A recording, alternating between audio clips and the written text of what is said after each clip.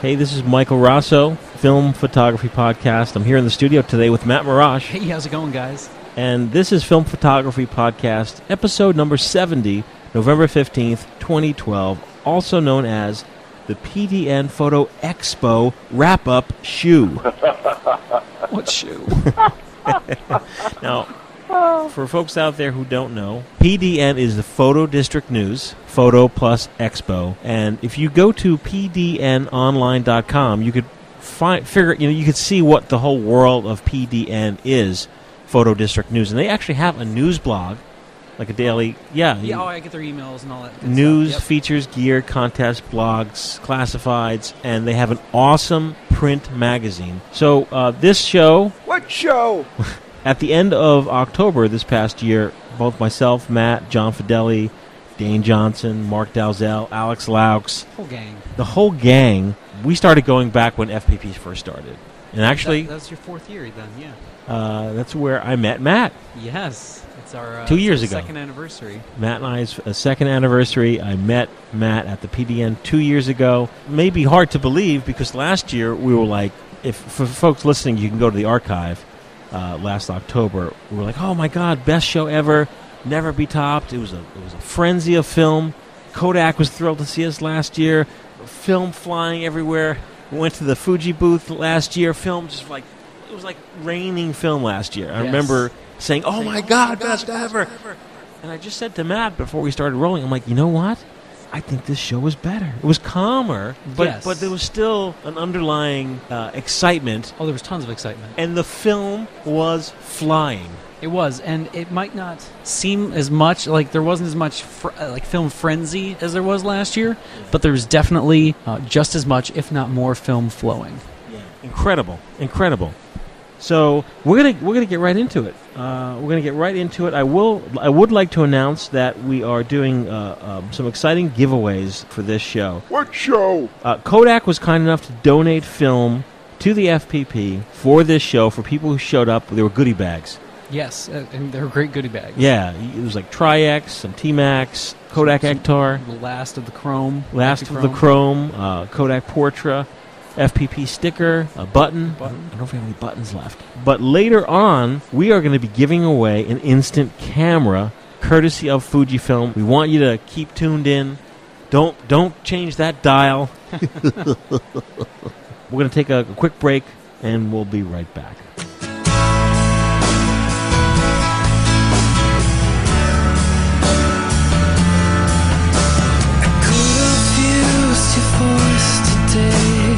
Couldn't find words to say. Didn't know which song to sing. No advice worth following. In your lies I passed the time. In your truth you'd bury mine. In your empty house you wonder. So you tell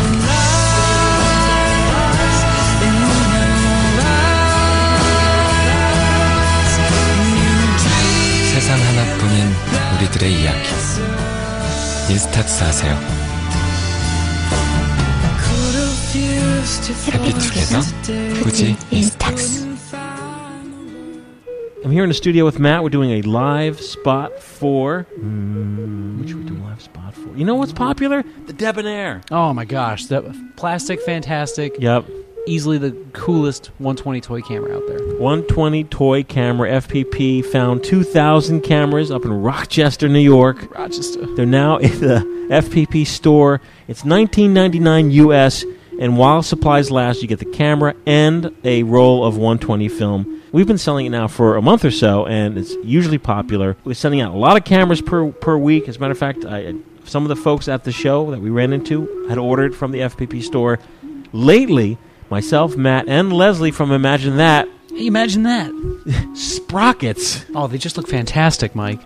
We instead of using 120 film in the FPP Debonair, which is a 120 plastic camera, myself, Matt, and Leslie have been dropping in 35mm cartridges. It fits perfectly. All you need is like a piece of packing peanuts. Packing peanuts. Some gaffer's tape. Yeah, one on each side. And you're good to go. It fits in perfect and Nice and snug. nice and snug, and it creates your image on 35mm film, includes the image onto the sprocket area of the film, which is Very cool. when people see that, they're like, whoa. How'd you do that sprocket photography? So the FPP Debonair Film Photography Store.com. I know it sounds funny. You'd be like, Hey man, you have 2,000 of them. it's a limited amount. Think about it. That's it. How many you guys and girls out there listening? We have way over 2,000 listeners listening to FPP regularly. Get it now. It is the coolest camera. Number one recommended by myself, Matt, Leslie, Mark O'Brien from the Crappy Camera Club. Yep. Anyone that's used it so far, 2 thumbs up. So, filmphotographystore.com, 120 film cameras, there it will be. Check it out.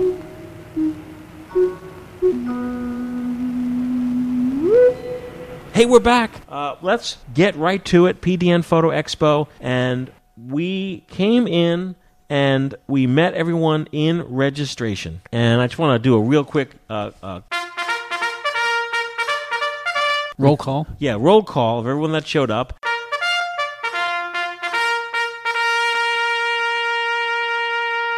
We had our good friend Brandon Nedwick. He was there. Anton Andreas. Anton Andreas, always well Yep. dressed. Yes. Alex Laux. We had Ted Gallucci. Ted Gallucci. For those who packing know- the 3D. Packing the 3D camera. Also, for a future giveaway, Ted gave us a Polaroid, beautiful NIB, new in box, Polaroid Impulse camera. Nice. Future episode giveaway. Chris Stolpe. Yeah. Chris was there. Jim Peruta. Of course, Brian Reynolds. Joseph Brunges. Yep. Andy Sutcliffe, who I call Andy Ho-Hocus. Ho-Hocus. Yep. He's Ho-Hocus on The Flicka. the Flicka. The web designer supreme, Michael Kalia, and family. And family, Erica and Lily. Yeah, that's right. Lily is now shooting. Now shooting, and she can point at a camera and name what it is. She Yes. she saw my camera, pointed, said, Hasselblad. And she is all of two. Okay. Start 'em young. Eric Ang and Dad. And Dad. Michael Sanchez. And, of course, the FPP gang, myself, Matt, John Fideli, Dane Johnson, Mark Dalzell, the FPP guys, Hunter Man on the Street, Yep. and FPP, as I mentioned, FPP contributor Alex Laux. So the gang was all there. And then who showed up in the lobby? Phil from The Darkroom. Phil Stebley, he runs thedarkroom.com. Folks out there who have been listening to the show know that we've been talking about The Darkroom. Phil and his partner, Keith, they started the company back in the 1970s out of their garage. Awesome. We're going to be talking about that when we intro a segment with him. But the awful full-service processing is easy peasy to use. We'll be talking about that later. But let's get right into it. Kodak was there. I received an email from Audrey, John Keir, and Tim Rugo. Ryugo. And Tim, Ryugo. yes, and Tim from Kodak. And special thanks to Colleen also in their PR department, because Kodak sent a big box to FPP of film before the show for us to give out in the goodie bags. Kodak has been really instrumental in helping us with our meetups Mhm. and just having, good, I don't know if you want to call it, prize support or participatory film, something to give out to folks and say, Kodak cares about what you're doing because you care about film. So Yeah, absolutely. they've been really helpful with that, and it just really helped the day flow. We kind of had a schedule to things. We had stuff to give out. It created the energy on the spot of when we go to Kodak, starting last year and this year, like we're just greeted, such a warm greeting. Oh, yeah. It's From not Kodak. just a random, who are you guys? Yeah. When we show up, it's like the folks at Kodak, their faces light up. Matt, you have the opportunity to talk to Tim. Oh, yeah. So Tim Ryugo, great guy. He handles North American sales west of the Mississippi. They pulled him out east just long enough to give us a great interview. He's been with the company 33 years. Really knows his way around film. Very passionate about film. His face just kept lighting up every time someone would bring out a camera. He'd be like, "Oh my God, is that a Hasselblad? Oh my God, is that a Rolleiflex?" Just loved seeing us film. there. Yeah, loves film. Loves seeing us there, and just could really tell he was just happy to see other folks that are as passionate as he is. Yeah. Well, let's roll the audio tape. Hey guys, this is Matt Marash here at the Photo Plus Expo 2012. I'm here at the Eastman Kodak booth, which is looking beautiful today.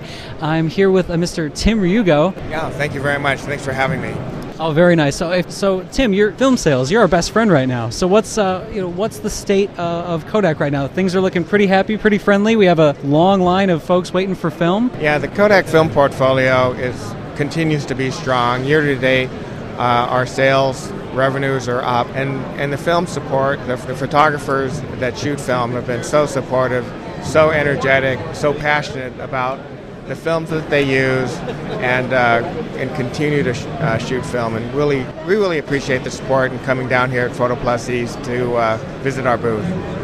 Great. So, being a large format shooter myself, we have Keith Canham here today. He's kind of representing the small niche of large format guys. We're still going to see the portfolio extend into the large format realm with the special orders and the Portras in stock? Yes, we do have a series of large format films that are available for Keith for special order, 8x10, 11x14, 16:20, as well as some of those odd sizes, as you will, 8x20, 717, exactly, all the weird for stuff. sure. So those are still available for through Keith Canham. And then we also have our 4x5 product through Portra 400, Portra 160. So we still have 4x5 large format films available as well as a stock item. Great. Yeah, I just bought some 8x10 Ektar for an upcoming project, a lot of it. So it's good to know you guys are supporting all across the board. You know, the 35, still the great selection, 120, it's still there. And, you know, to know that you can also get it in 4x5 is just brings a smile to your face. Great. I can see it. You have to be here, but you can see Matthew's smile gleam pretty wide right now. Oh, yeah. There's a lot of younger folks in line, folks that have definitely been shooting film for a couple of years. What's your take on the younger audience? Are they starting to pick up on film? I see the younger audience, that segment of the population shooting film just exploding, primarily because some of the students that have shown up, the high schools still have a darkroom program. They're shooting 35. They're finding their parents older cameras, whether it's 35 or 2 1/4. And as well as expanding into the toy camera realm with Holga and lomography as well. So we're seeing a total explosion in that area where 2 1/4 medium format films are becoming more popular, and our black and white films, because of the high schools, is much of our business as well. Perhaps 60 to 70% of our film business is black and white. Oh wow, I would have never guessed that much. Yeah, it's really a large business, and we're so grateful for the educators, for the high schools and colleges that still continue to teach the basics of photography in their photo programs. Well, very cool. Okay, so I have to just do a quick plug here because you mentioned plastic cameras, medium format. Of course. The new camera that we just started getting at the FPP store is this little guy. This is the Plastic Filmtastic Debonair. It's a 645 camera. It takes 120 film. I'm shooting 35 in there right now. You can shoot 35 on the sprockets. Okay. And they're 645. just 645, yeah. Nice. Little $20 plastic camera, but it's throw some Kodak in there, and it's just amazing the results you can get from it. Just such a cool little thing. Well, that's great. Yeah. This is awesome. And Matthew, if you need some Kodak film to throw in there, I'll be glad to give you as much as you want today. Oh, you got some 8x10 back there? I always got to ask. Might have some in my stash at home. Maybe I can send you. Sounds good. Well, thank you very much, Tim, for talking with us today. And 33 years of Kodak. I hope there are many, many more to come. Thanks, Matthew. Thank you very much. Thanks for having me. Hey, Matt, you got back on the audio recorder with Tim because there's some kind of appy that just came out, an appetizer. Appetizer. Well, close enough. The Kodak, just a couple days before the PDN, announced the Kodak Professional Film app available for the iPod and iPad. And Tim and me just go through all the cool little details on this app. It's just a great little handy thing for folks that are just starting into film and want to just kind of explore the Kodak film offerings and see what's good for what, where you can get it processed, right, and who sells it. So it's just a great all-in-one application. Let's listen. Okay, guys, I'm back here with Tim Ryugo again from Kodak, and Kodak just a couple days ago released this really, really cool app, the Kodak Professional Film app. Can you tell us a little more about it? Well, this film app is an iPhone, iPad app that can allow you to find out what types of film, how to use the film, what film formats are available, as well as where to buy the film and where to process the film in the U.S. Actually, it's a worldwide app, so it could be done in multiple countries. But we've really focused in on, with this show, the U.S. Marketplace. Oh, that's really cool. So I can just, so the iPhone knows my location. I can just say I'm in Rochester, New York. Where can I get my film processed? Well, when you click on the app, where the processed film is more applicable to that question, where to buy the film is more just the names of companies, retail organizations that sell film, and then you would have to do some investigation as to where that location is. Okay, that's pretty cool, though, that's even there. So let's just go over the menu real quick. So type of film, that lists the portfolio of Ektar, Portra, T-Max, Tri-X, okay. And the next item of what film to use is what films to use for sunsets, birthdays, inside, outside. So it covers those aspects. There's no one right answer? No. Kodak, right? Yeah, Kodak, exactly. As well as film formats, so 35 millimeter, 120 medium format, as well as 4x5. So it'll tell what Portras, what film formats those are available into as well. Final two is where to buy film. Again, is the retailers that sell film in the marketplace in the U.S. And then where to process film is are those labs that use Kodak chemicals to process their. Okay. Yeah.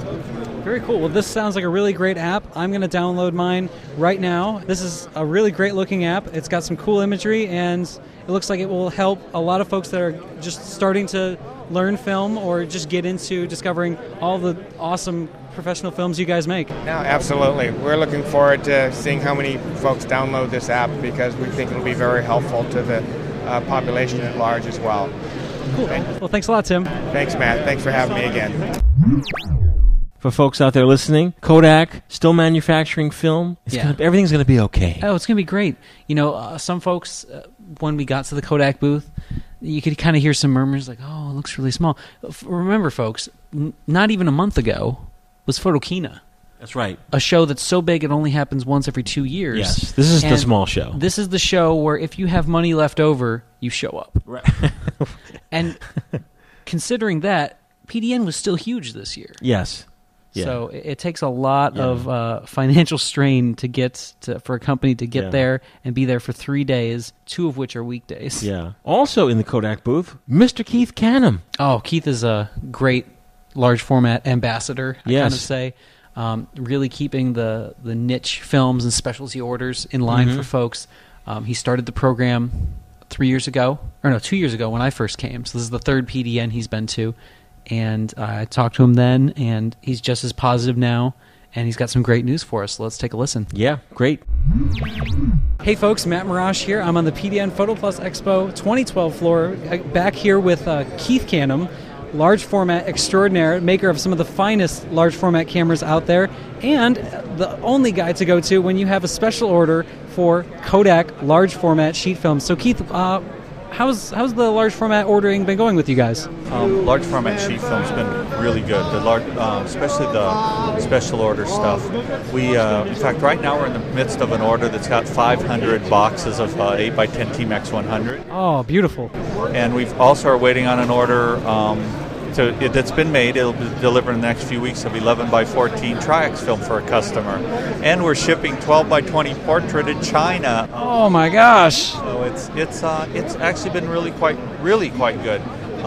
Because we can literally get you sheet film of any of the 6 Kodak emulsions in any size you can possibly think of, as long as one of the dimensions is smaller than 40 inches. I think we can handle 40 inches or smaller. So if you want to shoot 40x60 film, if you've got a camera for it, we can get the film from Kodak. But I tell people here at the show that I can literally get film that's like 8 5/8 inches by 22 15/16. If that's the kind of film that you need to take the pictures, we can do it. Now, the minimum order is pretty big for most people, but hey, if you're shooting film, maybe you got to stock up or for that special project. Yeah, you need to be consistent. So. That's right. You need to get the film in, and you need to be able to do the creative things that you're going to do with your film. Okay, so just go over for our listeners again, what are those 6 emulsions you can get in crazy sizes? Okay, so in color, Kodak makes Portra 160, Portra 400, and Ektar. Okay. And in black and white, they do T-Max 100, T-Max 400, and then the tried and true Tri-X film that they've been making for years. Okay, fantastic. So I remember on the site for a while there was also some Ektachrome, but I don't think we're getting that in custom sizes anytime soon. No, Kodak has totally stopped making the E6 films. The marketplace just got so small that they couldn't afford it any longer. Although it is kind of interesting, right before they stopped making the Ektachrome, Kodak was good enough out of the last batch that they made that we had 1220 Ektachrome made and 11x14 Ektachrome made. Amazing. So there's still some, even now that I'm sure they haven't shot all of their big film in Ektachrome, but I can't even imagine what a 1220 Ektachrome must look like. No, 810 is enough to knock my socks off, so I couldn't imagine bigger. Yeah, 12x20's got to be just eye-popping. I can, put it up in a window or a light box behind. Oh, yeah. It must be something great. 12x20 is my dream format. I'm either going to have a Canon 12x20 someday, or I can't even think of a comparable one because you just make such fantastic cameras, sir. Well, thank you. I appreciate that. Well, when it comes to 1220, the other thing is that it seems these days, to a large extent, the choices have to either be me or something old like a Corona. And to those, you're putting in just as much money to make it stable or shootable. Well, it is. It's an old camera, and there's a high probability that it was used a lot. Just like an automobile, when it gets used a lot, it needs some repair work done on it. So it's about right. Well, very cool. And we were having a little chat earlier about what the mentality should be of somebody that's shooting large format in this state of constant change that the whole film world's going through. And what should a large format shooter expect if they want to keep shooting their favorite color emulsion in, say, 11x14? Well, I think there's a couple of things that needs to change. One, of course, is a special order idea, and it may mean that you're going to have to invest a fair amount of money initially so that you have film available in your refrigerator, so that it's always there. But in sizes like 1220 or 717, I think that's been true for a long, long time. Yeah. But when we talk about even the more standard sizes, I think that one of the major changes that we as photographers have to realize or take into account is that most cities don't have stores anymore that stock a lot of film. So I can't choose on Saturday morning if the weather's nice to say, oh, well, I'm going to take pictures today, run down to stop by the photo store, pick up a box of film and go out and shoot. I've got to have it in my refrigerator ready to go. And when I get back, I got to start thinking about ordering the new film, from wherever I choose to get it from, but getting it in my refrigerator again so that when I get ready to go out and shoot, I'm prepared. It just can't be a last minute thing anymore. Like I think which is the way I grew up. Okay. I could easily, I grew up that way. I could just drop it and get what I wanted any time. It was easy. I don't think that's reality anymore. It doesn't mean film's not available. It just means it's available in a different way. Okay, so just kind of get ready to stock up, spend a little more money than you normally would for a film order, get 3 times as much as you think you're going to need, or something like that. Well, I think that's very true, especially in the special order sizes. I think that it's very true. But even in the standard stuff, if you're shooting 4.5 and you're shooting Tri-X, which is a standard stock item in terms of their catalog, any of the Kodak professional dealers can put it in their store, but they aren't keeping it the way they used to, simply because it doesn't sell as fast. And so if you're shooting Tri-X and 4x5, you need to always keep a box in your refrigerator and be responsible for it so that it's there when you need it. Yeah, I keep a working queue, so I have a couple of boxes of 810 Tri-X in room temperature storage in the dark room ready to load, and then I have the stuff in the fridge, and then I have the deep freeze, and I just rotate out when I'm done. So and I think that's just something that we have to do. I kind of am, as I've stood here this weekend and thought about it, and I've seen a lot of young people, beginners in photo schools and stuff, that are in their 18, 19, 20-year-olds, and because they didn't, I'm an older person. It used to be, we were used to getting that sheet film at the store.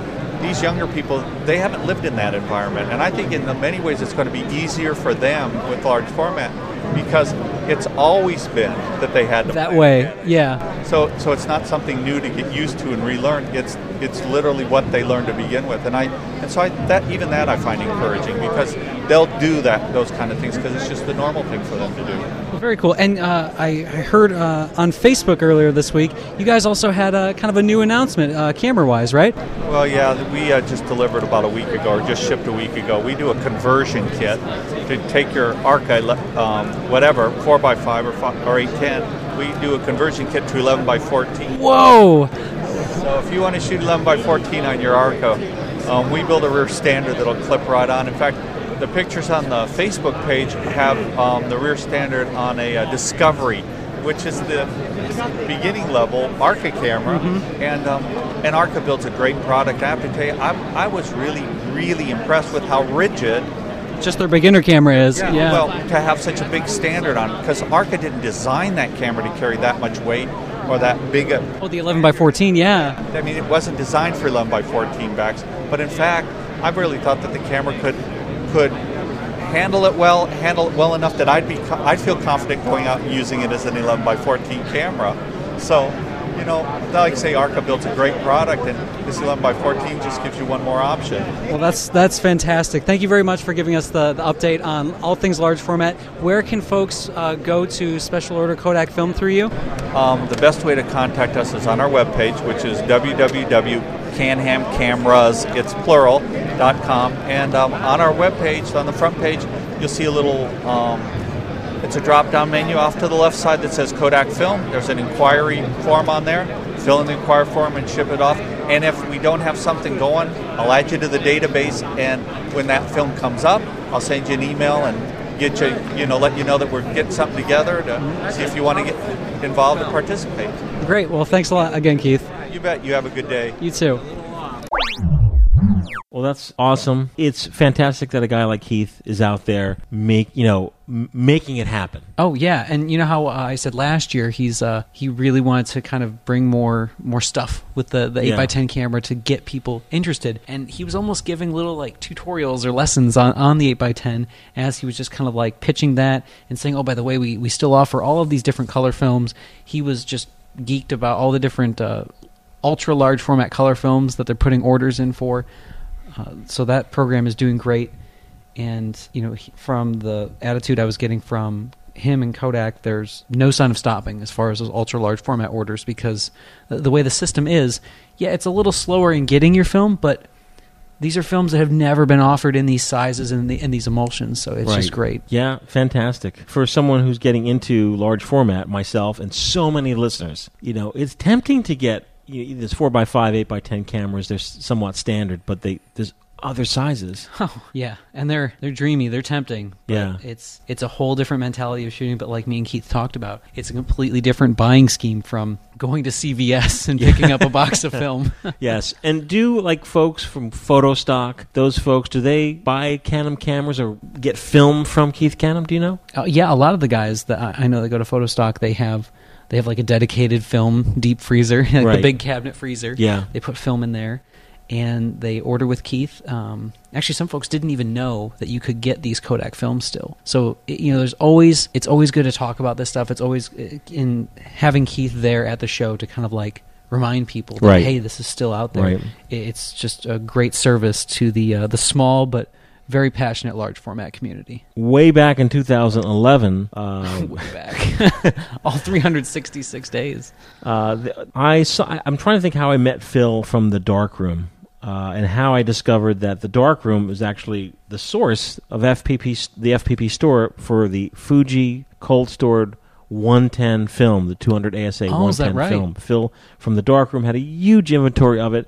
This FPP bought it all up and made it available. The Darkroom has been a very good friend of FPP, and we just discovered from Phil, who was one of the partners at the Darkroom, that the big secret this year is, which he's going to update the website, the secret is that the Darkroom will process large format film. Large format, C41 and E6. E6. Black and white, C41, E6. C41. Starting with 110, 126, 35 millimeter, 120, 4x5, 8x10. We can really say they do it all. They do, and they do a good job. And just from chatting with Phil on and off throughout the whole day, because he was one of the FPP guys. Yes, he was. And it was just really great because someone had a question, he was right there on it. Yep. Let me take care of that for you, or let me show you where we can get this order done. So he was just instrumental in helping the day go by smoothly, and I think we're just going to see a big upswing in folks working with the darkroom and getting great results. John Fideli did a on-the-spot interview with Phil from the darkroom. Let's roll that in. Who are you? Who? Philip Stebley, and I'm one of the founders of thedarkroom.com. Tell the viewers out there, what is it that the darkroom does? The darkroom is really primarily a dip and dunk film lab. That's our primary mission. We run dip and dunk processing for all processes, true black and white, E6 and C41. It allows us to have super clean film. Our black and white, for example, we use a refremer processor, and it's a variable speed, so we rack the film and run it through the processor according to the manufacturer specs for development time. So you get a purely processed black and white image, for example.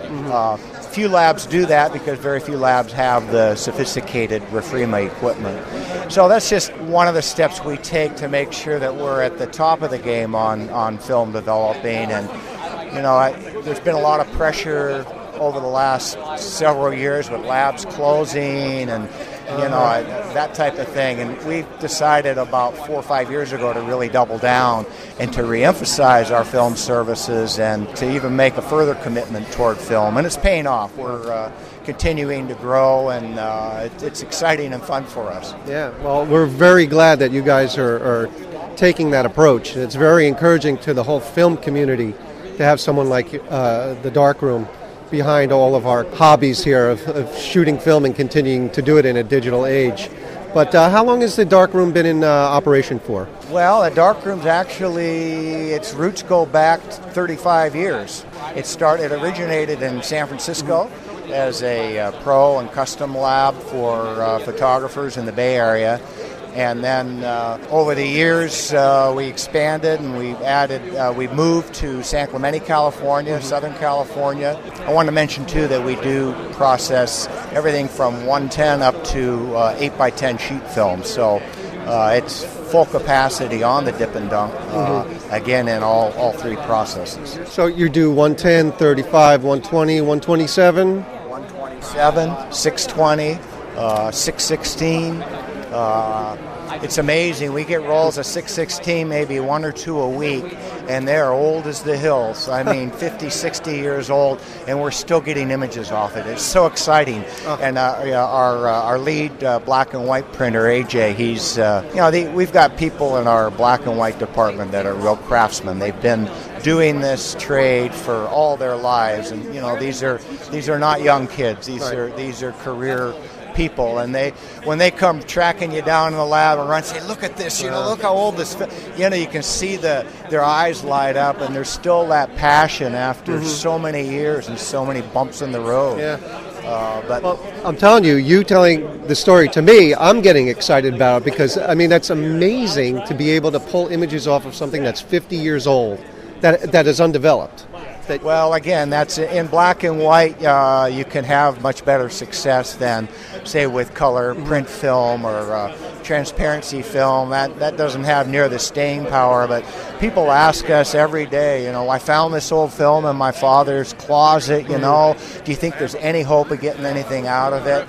And then we'll kind of counsel them about, how to proceed. It's not uncommon. We'll get a request. Somebody found 50 to 100 rolls of film. Wow. Where somebody kept shooting all this film and never developed it. And it's like this secret treasure of film. So we say send it all in, and what we're going to do is we're going to test one roll and process it normal. And then we'll evaluate that and see, if it's like film, maybe we should push it a stop, or do something to enhance our ability to get a better image out of it. So we've had great success with that. And it's exciting to hear back from people, the thrill that they get getting these photos back, that could be, 30, 20, 50 years old. It's amazing.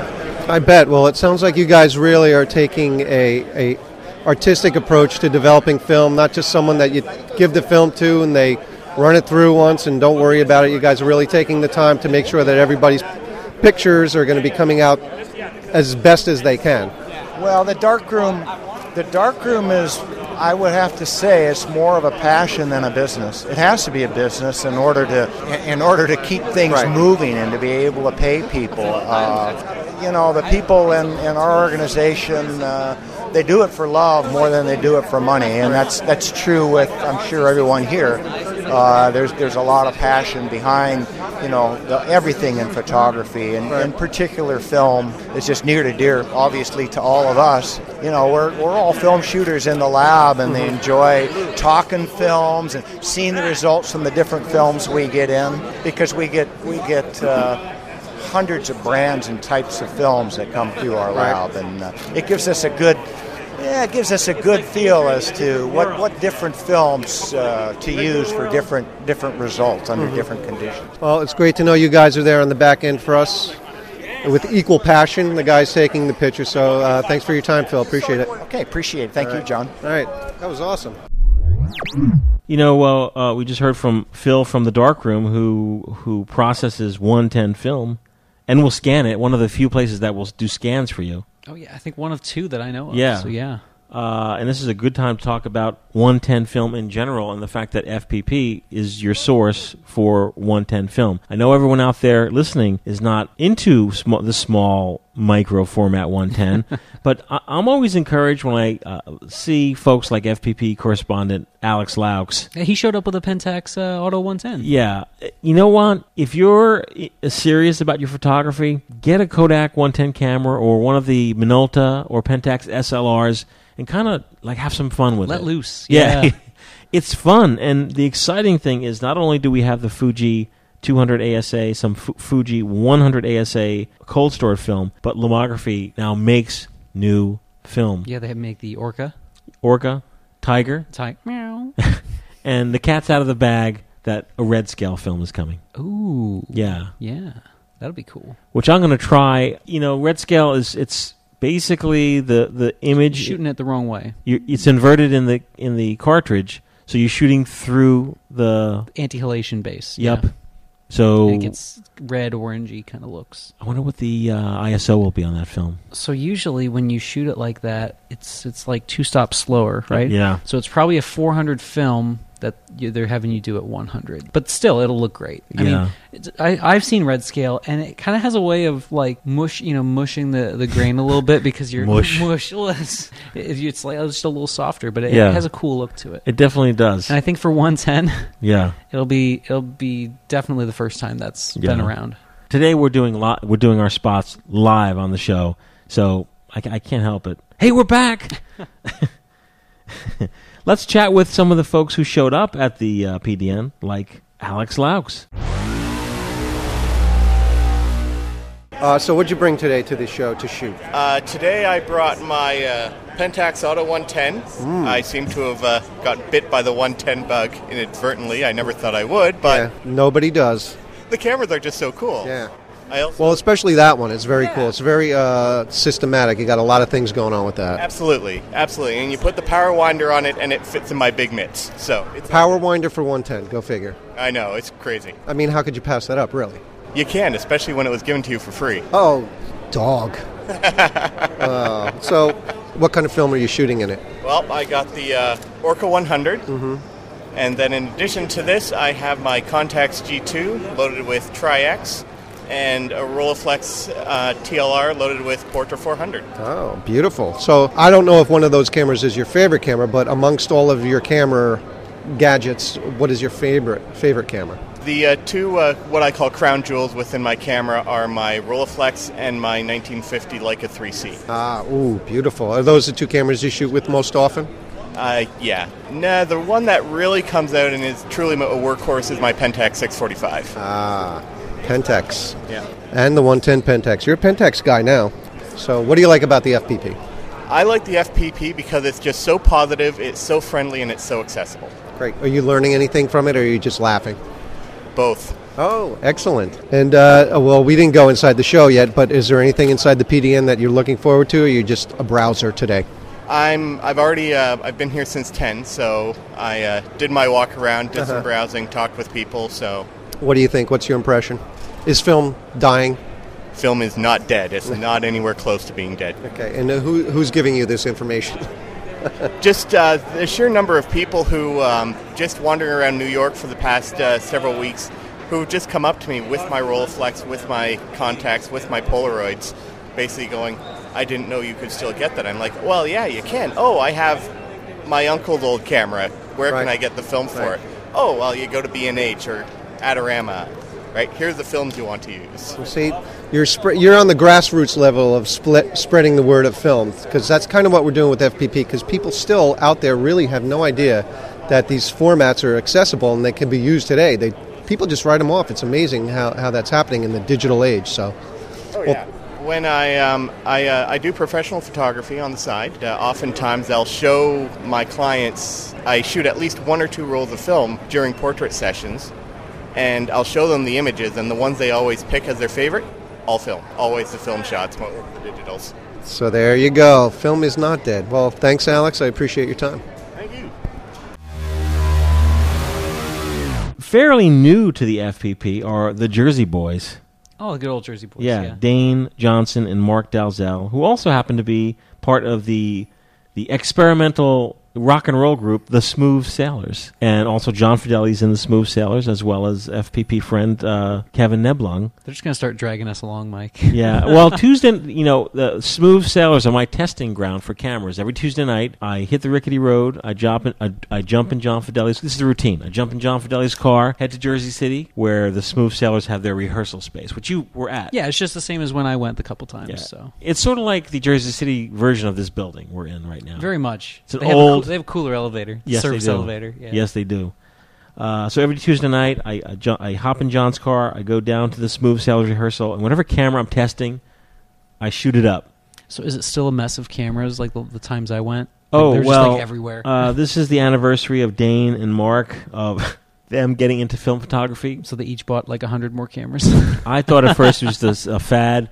But as I started going to Smooth Sailor rehearsal, like you go and there'd be like just a huge box, an eBay lot. Oh, it was crazy. Yeah, they have a piano. Yeah, it's never in use because there's just camera stuff all over it. It's like a pile of like lot stuff on top of this piano, and it's like old Kodak folders, Kodak cameras, an array of different types of flashes, lenses, just like oddball stuff. It's very much just kind of like, it looks like the stuff getting sorted for an estate sale. Yeah.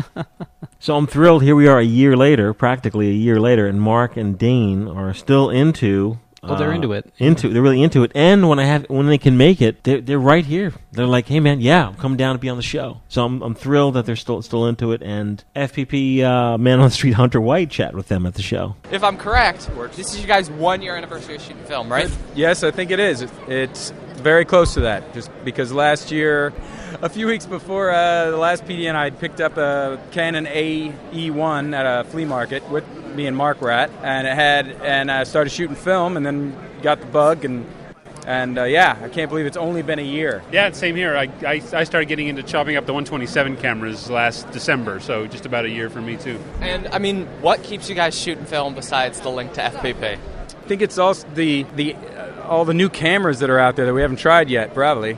For me, it's like I hadn't shot for a while, and then we went to the flea market last week, scored like 5 cameras, and I'm like back on it again, because it's, for me, a lot of the fun is actually using the camera and seeing what it can do. That's why I guess we have a lot of gas. Yeah, same here. I got 6 Polaroids last Sunday, and I just got 5 SLRs in the mail yesterday, and I'm waiting for a couple more. I have like 4 cameras total, so...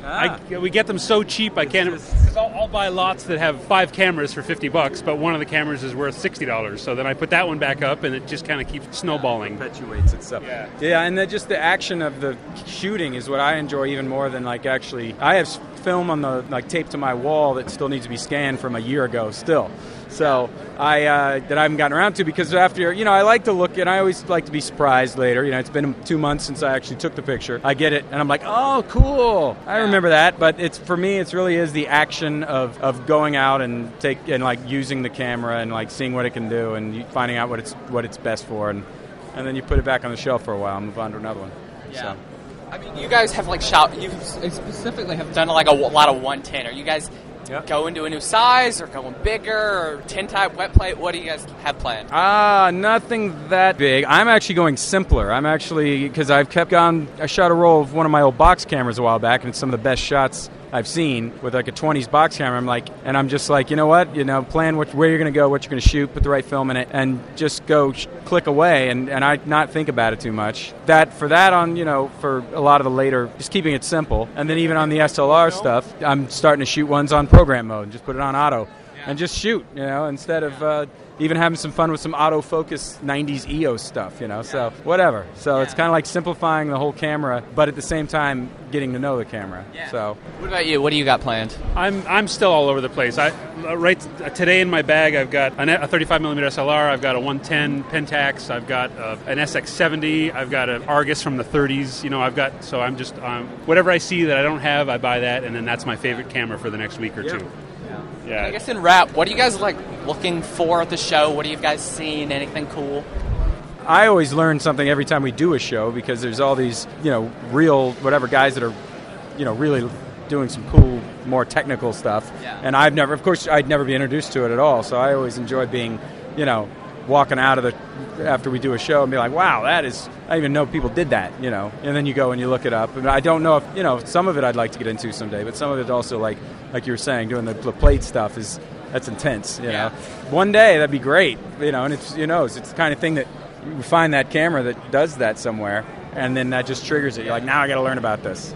So yeah, that's what I like to it's always being introduced to new stuff you didn't know. Yeah. And lots of free film, which is always nice. Yeah, that's my true. primary. I'm trying to pay for the parking lot that we parked in free film today. But I used to be a big digital guy, so when I came here a couple of years ago, it was walking around looking at all the fancy new little digital cameras and they don't give out free digital. No, never. But now this year, I'm just breezing past all my usual Nikon booth and all the usual places I go to, and I saw Polaroid across the room, and I thought, oh wow, Polaroid! I have to go see them, and I have to find Kodak, and we have to find Freestyle, and we have to find all Freestyle. We have to find all the filmy guys and blow past all the digital guys now. It's like a treasure hunt almost. Exactly. Yeah. Shut up. John's been into the sauce again. I'm interview jumping instead of photo jumping. John's been drinking the D76 out of the... Shut up. 8 and all. All right. Thanks, guys. Yeah. A new FPP listener, or a FPP listener that's new to us, is Jim Peruta. Oh yeah, I hadn't met Jim before. Oh, you have? No, I hadn't met him before, but it was nice meeting him. Really nice guy. Jim revealed to me that not only does he listen to FPP, but he buys from the FPP store. Fantastic. Yeah, which I was, he's like, hey, I just put an order in. I was thrilled to hear that. It was great to meet him, and he was a great guy, and we have an interview with him. How are you doing today, Jim? Oh, it's a great day. Yeah, it's fun to be with FPP in person. So how long have you been shooting film? About 35 years. Wow. Do you shoot digital at all or all film? Yeah. Yes, I do have digital also, but I've put the film down for a while. Had a wife, had a family. Now I'm getting back into the film. That's a great thing. Yeah, and how long have you been a FPP guy? Probably the last year and a half. Year and a half. And where are you from? Just south of Hartford, Connecticut. Okay, so not too far a trip. No, just take the train and the subway and we're here. Okay, so how did you find FPP at the beginning? Just searching for podcasts on the internet and came across it. Yeah, that's how I did it. Thank you, Jim. You know what I love about FPP meetups, Mike? What's that? Everybody's just really cool. Absolutely. We don't have a single sourpuss in the bunch. No, I think it's the energy of the show that carries it along. Or the notion of getting free film. Yeah. Of why we here, why are we here? Why does this podcast exist? It's because, this is year 3. I asked a few folks, off microphone. I said, hey, man, FPP, how long you been listening? Oh, years? Have we jumped the shark? Oh, really? And he said, no. Like, no way. No way. Jump the shark, of course, if you Google it, is the infamous Happy Days episode where the Fonz, Arthur Fonzarelli, jumped a shark while water skiing. While water skiing. And that was the indication that series was done. It's just the turning point. Everything after that is just not going to matter. Ridiculous. Yeah. I'm trying to think if Mork from Ork was before or after the jumping of the shark. I think it was slightly after. Happy Days, it started in 73 or 74. It was a comedy show about greasers, about 1950s soda pop shop, the Fonz, leather jacket, tough guy, Richie Cunningham. Then a few seasons, they're water skiing, aliens are coming down from space. It was like, what? It's just when a show starts just fishing for plot that has nothing to do with the show. I'm still as excited right now as I was in 2009, and you would think we'd be tired of talking about cameras and film. It's so funny because I always tell myself, like, oh, we've already talked about, or have we already talked about this? Or, oh, we're going to run out of films to talk about. We're going to run out of cameras. We're not even scratching the surface, Mike. No. It's crazy. We're going to talk about it in a future episode. Like, there are cameras I never even knew existed. Like, something as simple as the Canon T60. Mhm. I found out, I'm like, what? I'm like, what? What do you mean there's a Canon T60? Yeah, I see it. I'm in love with it. It's amazing. Yeah. So there's always something new to talk about. Phil from the Darkroom, there was a booth called Photoville, which is an organization that's in Brooklyn. I think they have what is Photoville? I'm sure Hunter's going to ask. This is FPP's Man on the Street, and I'm here with Laura from Photoville. Hi, how are you doing today, Laura? Very well. How are you doing? Good. It's great to be at PDN. Can you tell us a little bit about what Photoville is?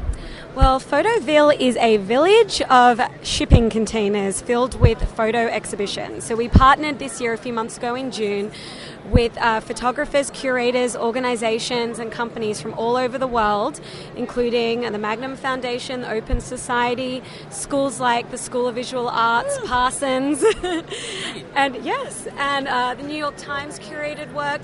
So we had over 45 shipping containers filled with wonderful photography. We had nighttime projections, talks, workshops, talks conducted by, the Center for Alternative Photography here in New York, the Camera Club of New York, and we also met with a lot of wonderful photographers. It was all free to the public, and it's all about making photography inclusive because, as we know, photography has become such a universal thing. Okay. And if someone wanted to find out more about Photoville, where could they go? Go to photovillenyc.org. Okay, and is it mostly what is the average shipping container like? Well, the average shipping container is usually 20 feet or 40 feet by 8 feet and could either have just, photographs on the wall or installations. We created a camera greenhouse this year. Magnum Foundation were so inventive. They worked with a Chinese photographer about basement life, so they actually created a little basement sanctuary with the photos, so it was really wonderful. Okay. And again, photoville.org, right? photovillenyc.org. Okay. Thank you, Laura. Thank you. It's been a pleasure. Hey, Matt. Hey. You know who's been showing up to every single FPP meetup? Who's that? Brandon Edwick. Great guy. It's hops a train from D.C. and he's just here. He was at Aperture Store's Analog Pulse in Cleveland. Yep. Hopped a train or bus, plane, whatever. I think he was at the New York meetup. He was at the New York meetup, mm-hmm. and he showed up at this meetup. Yeah, so he's been real diehard. 2012. Yeah, diehard 2012, and also he is a large format shooter. Yes, recently into large format. He brought his large format along when we did the extra day at Analog's Pulse. Yep. Really geeked about that. I know he's doing some photography classes right now at a college, and he's doing a lot of studio work. Great guy, fantastic work. He does a lot of pack camera stuff and then serious studio work. So, just a really cool guy to talk to, and he's always got premium stuff on him. Let's listen in. Let's see. So, what brings you here today? Just wanted to hang out with the old FPP gang again, and had some friends to visit in New York and collect some free stuff.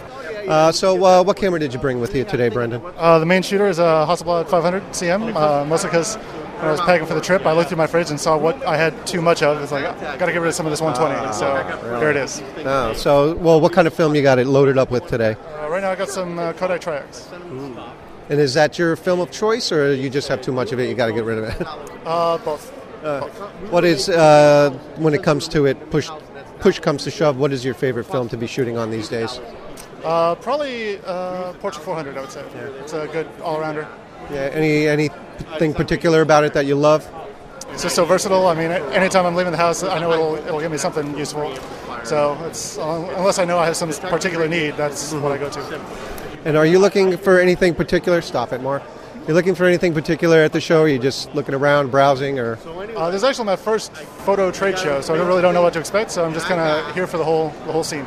Ooh. And here's a very important question. What do you like about the FPP?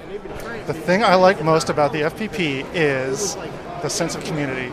Because I'm feeling the community right now. Right now, I feel a personal connection with you. Oh, that's awesome. Yeah, it's good. And do you listen to other film photography podcasts? Film photography podcast? No, this is the only one that I know. Good for you. Right answer. Let me see if I have any other questions. Hold on. La-da-dee, la-da-da. What's the show? What do you like, FPP?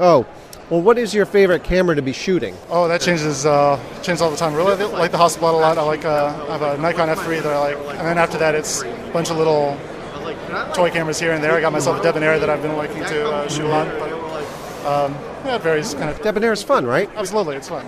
Yeah, it's easy to just bring it out and point and shoot and forget about it. Exactly. Well, thanks for taking the time to talk to us, Brandon. Okay. Speaking of large format, Brian Reynolds, large format shooter. He left at home this time because he was like a little scarred from the last FPP meetup. We left him in the dust. Behind. Yeah, I can see how that happens. He was cool. A very cool guy. What happens was we were in Washington Square Park and we're shooting, and Brian brought, it wasn't a 4x5, it was brought a Canon 5x7. Okay. And he just got caught in the moments. He was setting up a shot, and then he turns around, sets up a shot. We're gone. Comes back, we're gone. Yeah. He found us at the Impossible Project. Oh, okay. Yeah, he came back. and he came to the show, the PDN Photo Expo, where I was thrilled to see him, and he brought smaller format cameras with him. He's excited just about film in general. It's all he's done for quite some time. Always encouraged to see younger shooters there and just see the presence of other large format companies there. He was like my go-to. I was like, okay, so are these folks here? Or because he'd already walked the show a little bit, so I was like, okay, Chinese camera makers, they here? And he just gave me the whole rundown. Yeah. Let's listen in. Let's roll the audio tape. Let's go to the videotape. So what cameras did you bring with you today? Today I have my K1000 SE. I bought it right out of college a long time ago now. I still shoot film with it. I went from this to medium format to large, actually the other way around. I went from this to large format, down to medium format. I'm back to shooting this for now. Yeah. Is this your go-to 35 camera? Yes. It's actually my only 35mm camera. Ooh, well, what's your go-to medium format camera? It's a mix depending upon what I shoot. I have a Sputnik, which is a Russian medium format stereo camera, so I can take 3D pictures with it. But I also have a pair of Yashica mats. Which one? I have the Yashica Mat 124G. I use those as walk-around cameras, but I have problems with them breaking a lot, so I've got two of them. I also use them for stereo occasionally, and having it two makes it easier for moving subjects. Is there a whole system for shooting two Yashica mats together for stereo? Do you have like two equal tripods, or how do you work that? Well, a friend of mine is a machinist, and he made a aluminum bracket with a couple of plates on it, so I could mount each camera on the plate. I could adjust how far apart they are. Further apart if I'm doing like a landscape with things way in the distance, or closer together when I got people that I'm taking pictures of. I tried all sorts of wacky cable releases, like the macro releases that put one at the front of the bellows on the lens and one at the camera, and they were all too delicate. So I just hold two releases in my hands, and I get them on my thumb and give just enough pressure that I can just feel them about to hit, and then when I hit the releases, they pretty much go together.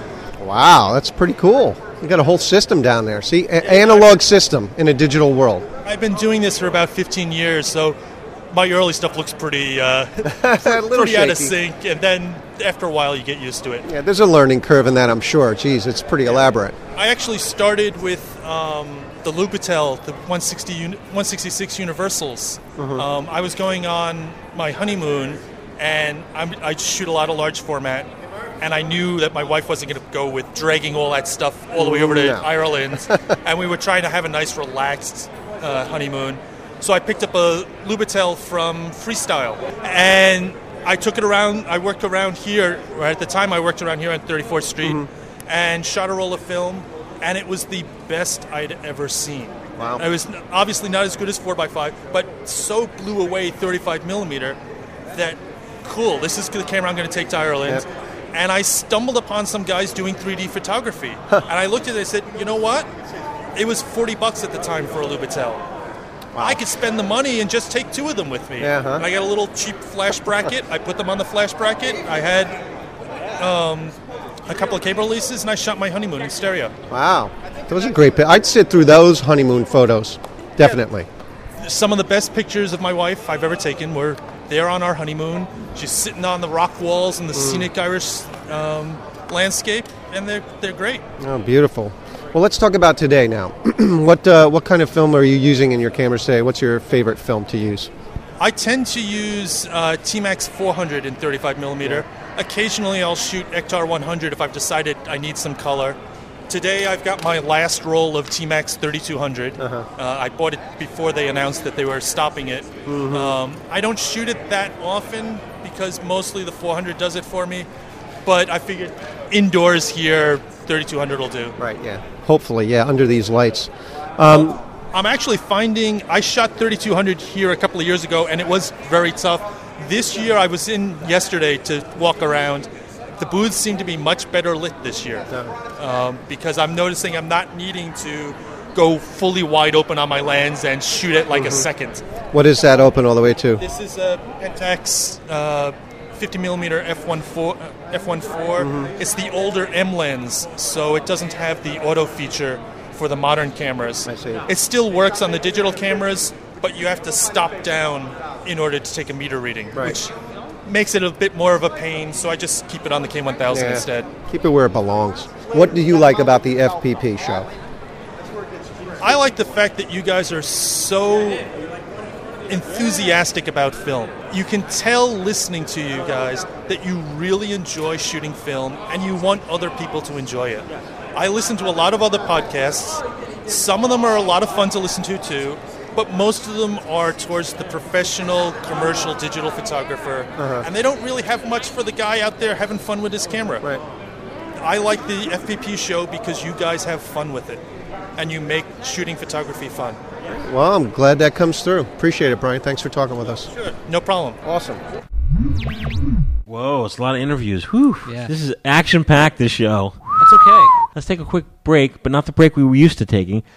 Let's We're back. Let's take a break to talk about, because we have a lot of stuff for some future episodes, let's take a break to talk about the Beatle book. Oh, man. Yeah, what is that? Life magazine. So this is my book of the month for this month. Yes. This is a special edition of Life magazine that came out, I believe, in October of this year, and it's Life with the Beatles. So with rare and unseen photos of Amazing. the Beatles. And the only way I can describe it, because I'm not like a super diehard Beatles fan. I guess I'm like a fair weather Beatles fan. Like I listen to them every now and then. I appreciate the story and everything behind it. But the photos here are amazing. I mean, a lot of the kind of offbeat on tour in the life of following the Beatles along. A lot of the classic black and whites are there. There's a couple first time they've been published. I'm actually a big fan of the color shots in here because I've never seen them before. Yeah. But just really cool. Here, Yo, see if you can, look at this. Just give me a feel on it. The print quality's good. Now, for folks out there listening who you may have never heard of the Beatles, they're making me feel old now. They're a rock and roll group that started in London, England, in I believe 1962. People thought they were a German group because they played in Hamburg in 61, 62. And then I guess their breakout happened sometime in 63, 64. You say the Beatles, and it's a very special thing. How many things on the planet of the human race where you say one word and people know? It just clicks, yeah. Like, even if you don't know. You know. Everyone knows. If you ask children, you ask a 10-year-old, the Beatles. They still know who the Beatles are. Yeah, the Beatles. Iconic. Some younger folks are, steer away because, some people don't get into the Beatles because it's so Beatle-y. Like everyone, because everyone likes the Beatles. Yeah, I know what you mean. You know what I mean? Like they want to be anti-Beatles because, the Beatles were, and the remaining members are, so good. It's beyond. It is the starting point. Everyone should buy some Beatle albums and listen to them. I know it sounds funny. You'd be like, what are you talking about, Well, it's Mike? really funny, like, when you mention, everybody loves the Beatles. I don't know a single person that, you mention the Beatles and, I hate those guys. Well, there's someone who says they're looking for attention. Yeah. I mean, there's always a hater, but they're not, they're not serious about it. Right. It's well, no, it's not impossible. Nothing's impossible. We know that. So, but this book, Life with the Beatles, it's Matt's book of the month. If you cannot find it on the newsstand when this will actually display until 11/23. Yeah, so got a few days. Right in time. Yeah, so head out there. It's a reasonable price.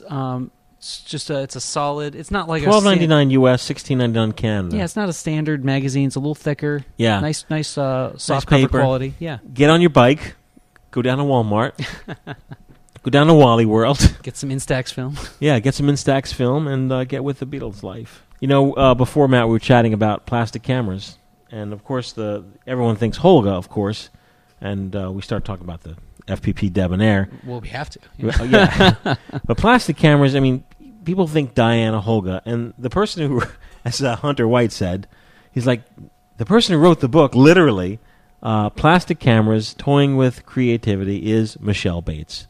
She's been shooting with Holgas for many, many years, and she wrote the book, Plastic Cameras, Toying with Creativity, has a few different, what do you call it when they update? Editions. Yeah. A few different editions are out.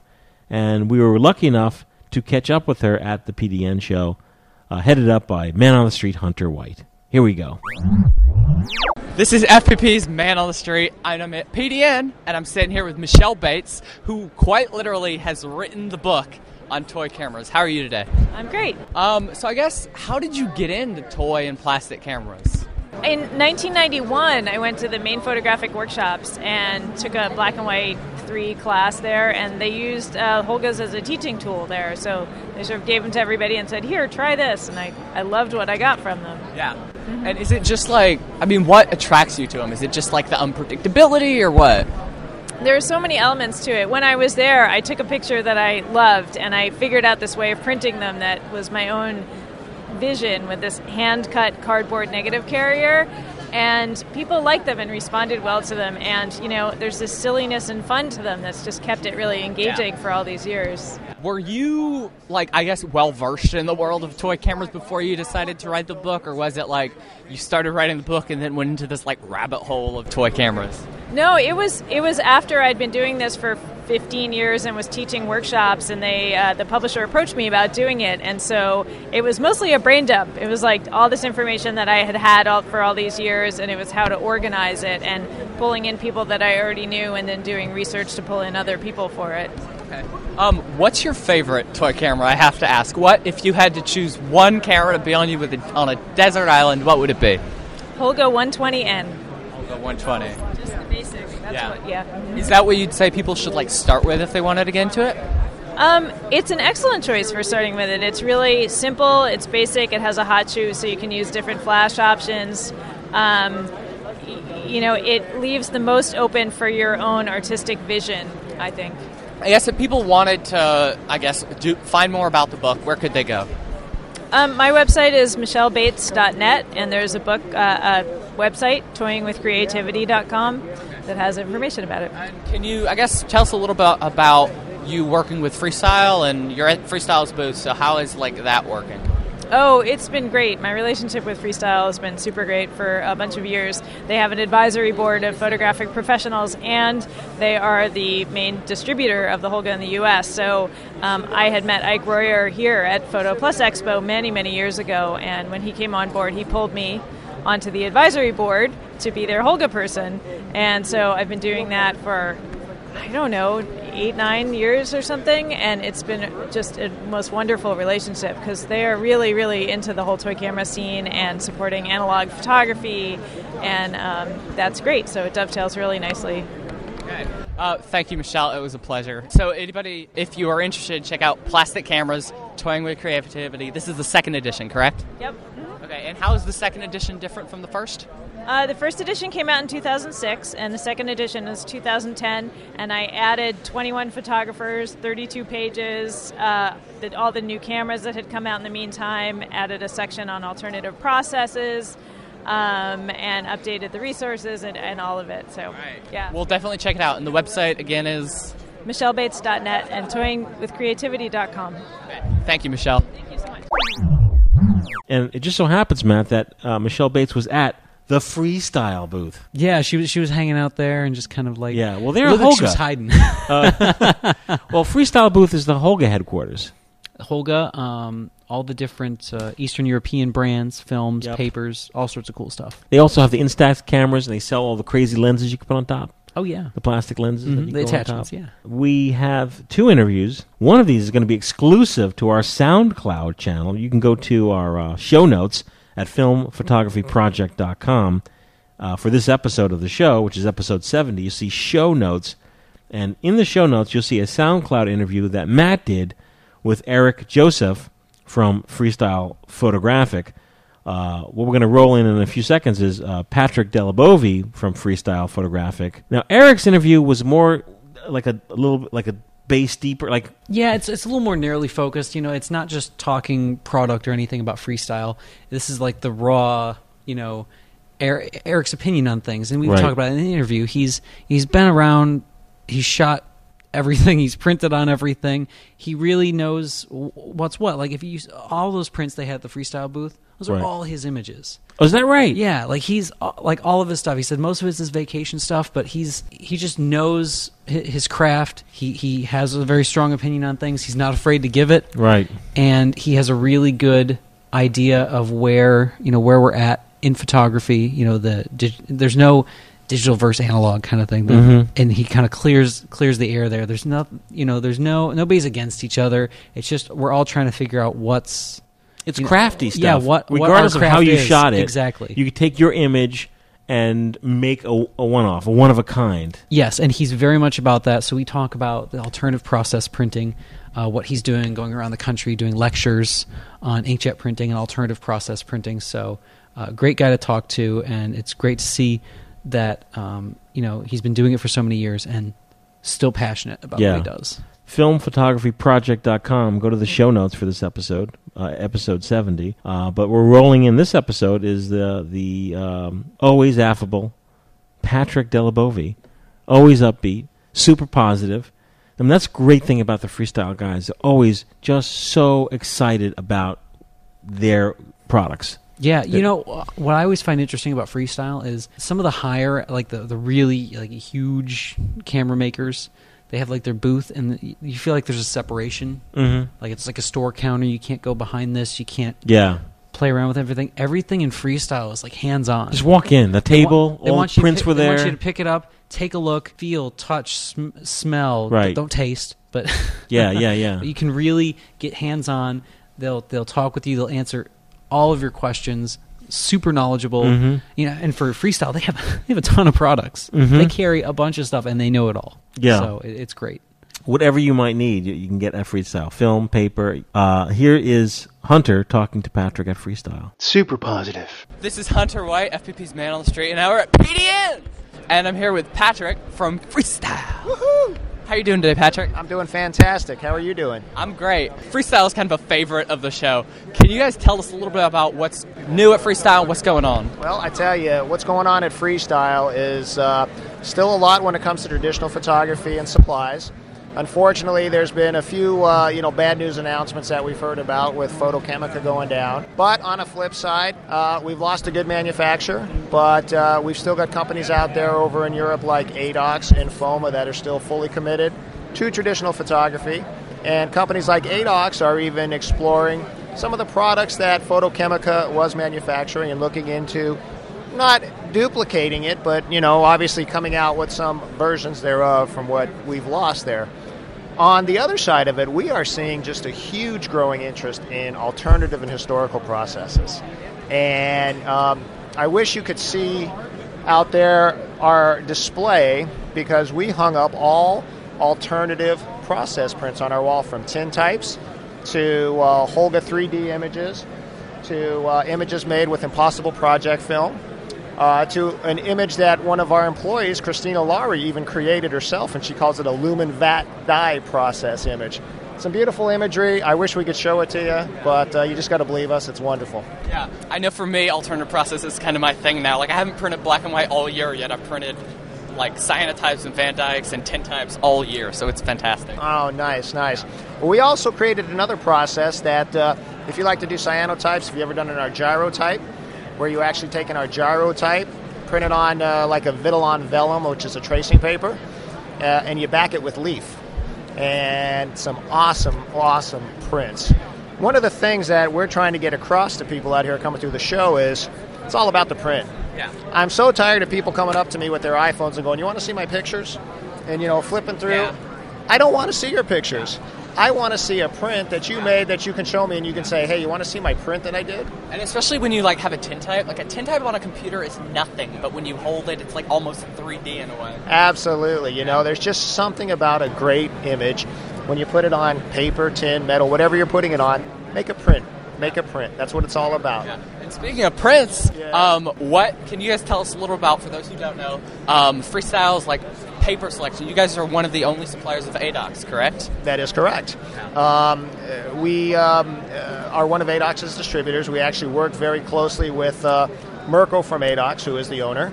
And like I said, they're doing a lot of interesting and new things. And hopefully 2013, we're going to have some new product introductions that are going to be coming out from the ADOX factory. And we're very excited about that. Looking at this table, there seems to be a whole range of Holgas. There's one with looks like a ring flash. There's a panoramic. Can you tell us a little bit about what the Holga selection at Freestyle is like? Absolutely. Well, Holga, we're the North American distributor for Holga cameras. So we're constantly working with the factory over there and developing different Holgas, new Holgas. Holgas that glow under black light or fluorescent light. We've got Holgas that glow in the dark now, called the Holga Glow series. We've got, obviously, the stereo Holgas, which are just great to use.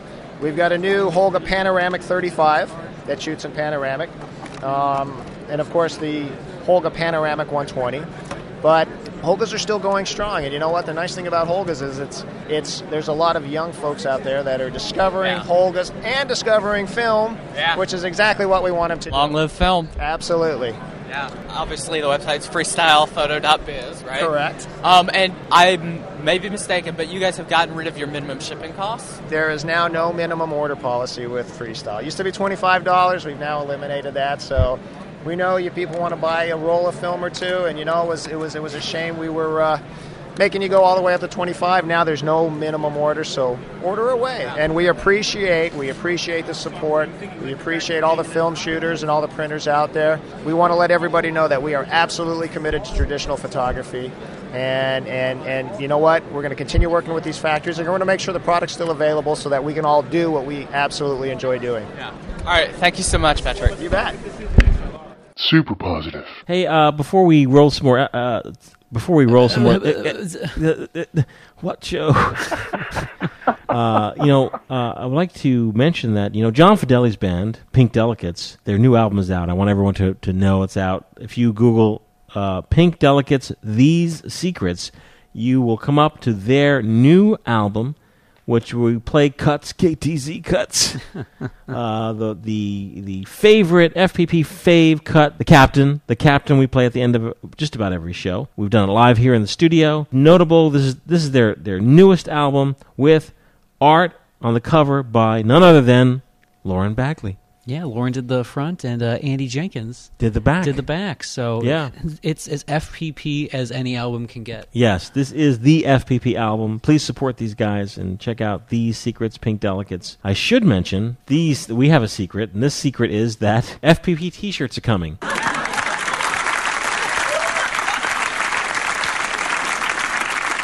And Lauren Bagley is designing them. They look fantastic. Yeah. She's been working really hard on these. They're not like your typical camera shirt, because it's not just like, a standard like rangefinder camera or something. It's cameras we really pride here on FPP. Yep. So stay tuned for those really cool looking shirts, and the word on the street is they're going to be more than affordable. Yes, absolutely. Everyone will be able to clothe themselves with FPP swag. Yeah, you'll be able to buy like a dozen of them, because every day you'll just that's what you'll wear every day. You'll have one shirt for every day of the week. I plan on it. Yeah. So keep your eyes peeled to the FPP Film Photography store.com for t-shirts coming very soon. Let's jump right into it. Another FPP regular who I believe came to I think the PDN last year was Joseph Brunges. Yes. And he had the Razzle. The Razzle 900. What is that? Okay, so it's like it's just the best modification of like an old Polaroid 900 camera that I've seen. It's a coupled rangefinder. It's got a nice little adapter to take 4x5 instant film and just regular double dark slides. Joseph was packing a Graphmatic back, which is like it's like a 6-shooter for your 4x5. It takes 6 shots. It's pretty awesome. It holds, and he did a great job with it. Before we even started recording, he already had the shots up. Yeah, super fast. It was like instant photography. Yeah, about as high quality instant as you can get. So now, did he put that camera together himself, or anyone go buy a Razzle? They're harder to find. They were popular mods in the 80s, 90s, early 2000s. He says here, FPP at the PDN Expo 2012, Razzle 900 HP5 film, grossly underexposed, but saved by Epson V700 in Photoshop. It doesn't look too bad to me. It doesn't look too bad at all. No, and then the next shot is me talking to Chris Stolpe. Yep. With Brian Reynolds in the background. Stuff looks great. He said the rangefinder is spot on, even with really fast lenses, which depth of field can be like a severe issue. Yeah, 4x5. And the shot of you is not a setup shot. It's like it's street photography. Chit chatting. Yeah. Let's roll in the interview. Let's roll in the interview with Joseph Brunges. So hello, what brings you here to the show? What are you looking forward to seeing today here at the PDN? I just came to see you guys today. I'm mostly a film shooter, so it's nice to look at the digital stuff, but ultimately I'm going to do all my personal stuff on film. Yeah, right. I couldn't have said it better myself, Joseph. Awesome. Well, thanks for coming to see us. And speaking of film, let's talk about what kind of cameras you have. What did you bring today? Today I brought my Razzle 900 4x5 converted Polaroid 900 and Canon Elan 7N with a 85 1.2. Now the Razzle is getting a lot of attention. Everybody who sees you with it is kind of like oohing and ahhing about it. Where did you get this camera, and how are you working with it? There's a guy named Dean Jones who lives in Australia who converts old Polaroid. Not Dean Jones from the Herbie the Love Bug movie. No. Okay, sorry. Go ahead. A different Dean Jones from Australia who converts old Polaroid 110s and 900s into 4x5 cameras. Wow. And basically I met him via the internet. He has a website. I'll have to look it up for you. But you send him a lens, and he will, over a course of a couple months, will attach it to a camera and send it back to you, and you get to kind of pick what colors you want. And so it's pretty cool. It's a very unique camera, to say the least. I call it the Franken camera because it's such a it's such a big, ugly thing, but it's a great way to take 4x5 and be candid. Usually you think of large format photography being on a tripod and being kind of static and no motion. And this allows me to take it anywhere and shoot basically street photography at a 4x5 resolution, which is amazing.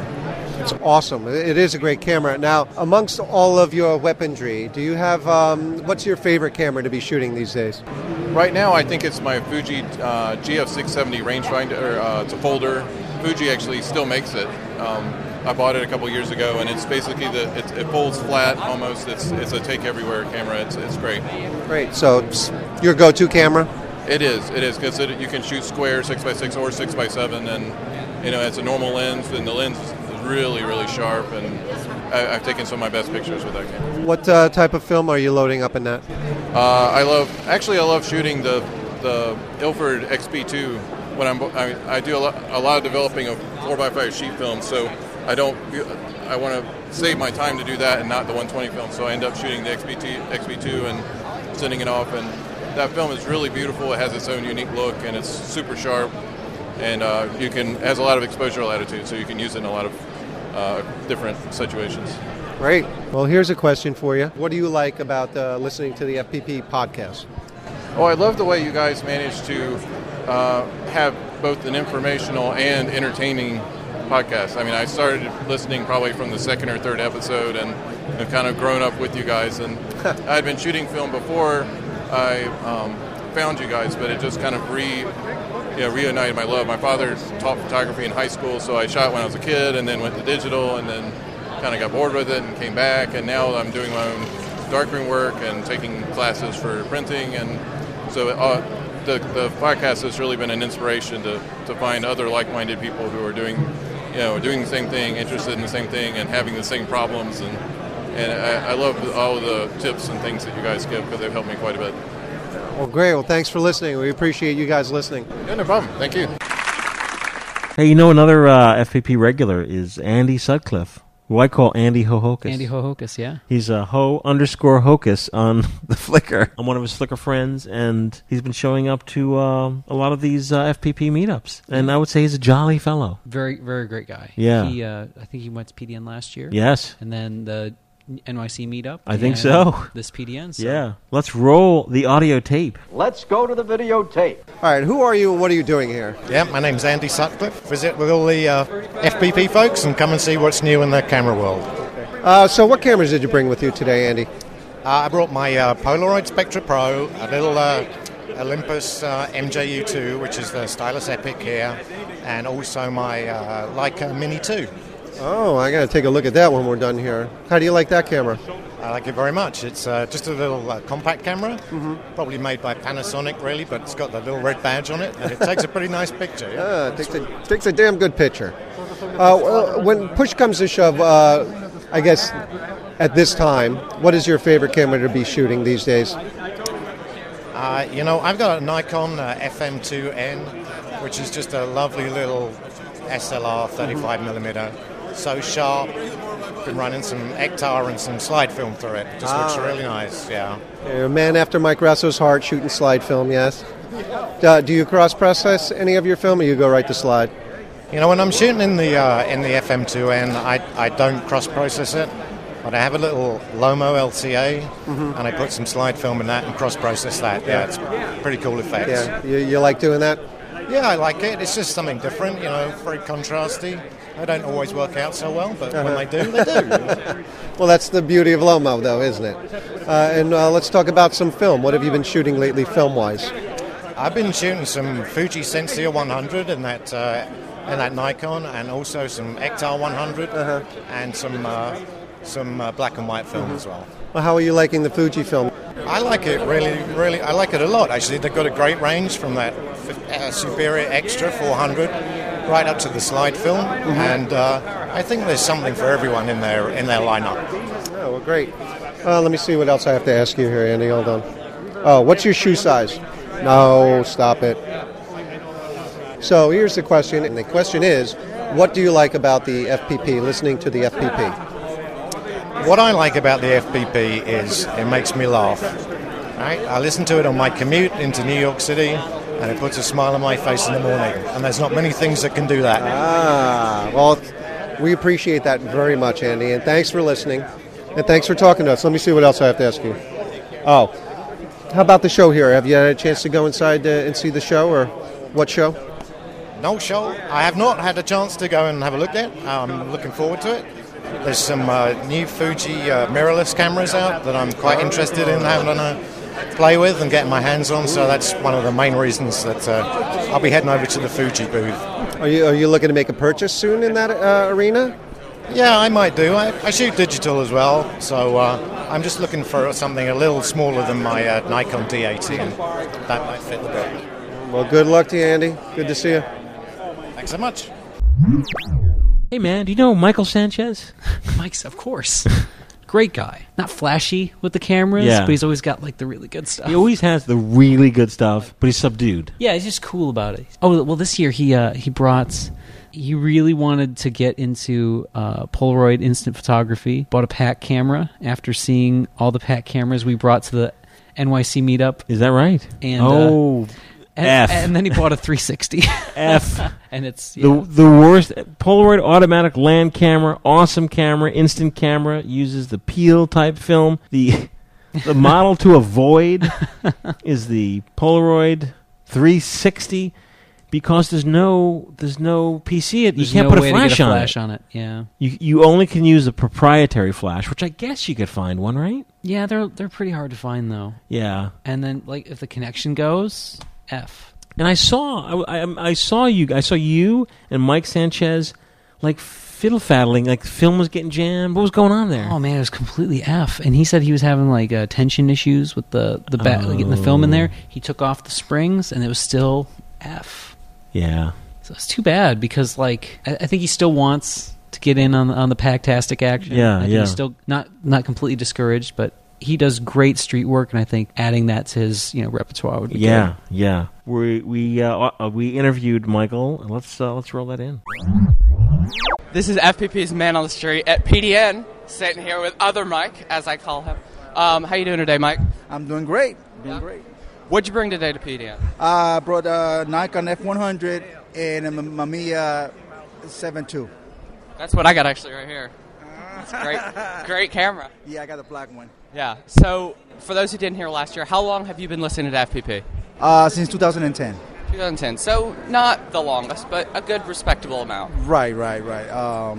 Religiously, every 15 days, I go to sleep listening to it. Wish it could be long. Wish it could be a shorter amount of time. But. I know. You know, you're checking on the 13. You know, on iTunes, like, there's no new one. Come on, and then when it gets here, it takes like 2 hours to download. I use iTunes, so it's stream. You know, I get it as soon as I just click play, touch playing the show. You know, a lot of guys complain about download is too long, whatever. Nah, I just go on iTunes, click, and that's it. But I love it. You know, I've been coming to these meetups at PDN. This is my third meetup. I was last year here, then we did the one in May, and then this. As long as they keep doing it, I will keep coming. Yeah. So have you gotten a chance to look around the show yet at all? Or? I came in yesterday. Yes, I had to. Because the last time we came was my first time, and we did this, I didn't have a chance to walk around. So I said, tomorrow I come, walked around, looked around, you know, and got tired of walking. Yeah. A lot of stuff to look at, but now just mainly this, just doing this. Seen a lot of film stuff, or has digital taken over? Digital's taking over. Yeah. Sorry, Kodak is still handing out films. But yeah, digital's taking over. Sorry, it's sad, but it is. Heard a rumor that Sony has some tintypes, and they've done them a little weird. I did tintypes yesterday, and someone said, if you want to see an example of tintypes without purpose, go to Sony tomorrow. Really? No, I didn't even go to Sony. Okay. Well, we'll have to check that out. Right, exactly. We'll have to. No, I didn't really. Was that you sheet film? I was looking mainly at Flash. Other than just the big Nikon or whatever, I do have a Nikon digital camera, but I wasn't much interested in it because it's too many equipment. It's the same thing every year. The digital is the same, you know. Yesterday, my friend needed to borrow my digital camera, and I hadn't pulled out in months, and she couldn't use it because the battery was dead. I do use mine. I have mine, but just you know, for taking pictures, just post it or whatever, but. It's just, you know, digital is you know, it's reached its peak already, you know. You walk around now and you're going, okay, 24 megapixels. Okay, 22. It's like, enough is enough. So, you know, like I said, I have a Nikon 600. So, and I got it. It's nice and everything, but it's boring. Yeah. Digital bores me. Boring. It is. So that's why I came yesterday to look at all digital stuff, whatever's available. Went to the Kodak booth. Got two rolls of 120, one of 35. Portra, of course. The line is long, of course. So there's people still interested in film. Yeah. I'm glad, you know. Well, thank you, Mike. Hunter? Wow, that concludes the all the folks, all the FPPers that showed up. We have two more special interviews and a contest coming up. But let's take a quick break and pay some bills. Yeah, visit our store, dudes and dudettes. Dudettes. Hey, it's Mike Rosso here doing a live commercial here on the radio with all the guys in the studio. Let's talk about your brand new camera, what you're selling. Yes, there's a brand new camera in the FPP store. Ooh, really? And it's a plastic Filmtastic 120. Look at that. Yeah, this is known as a 120 debonair camera. Ooh. It takes 16 shots per roll of 120 roll film. It's not a Holga. It's not a Diana. It's made at a mysterious, unknown factory in Hong Kong. Nice. Sometime in the 1980s.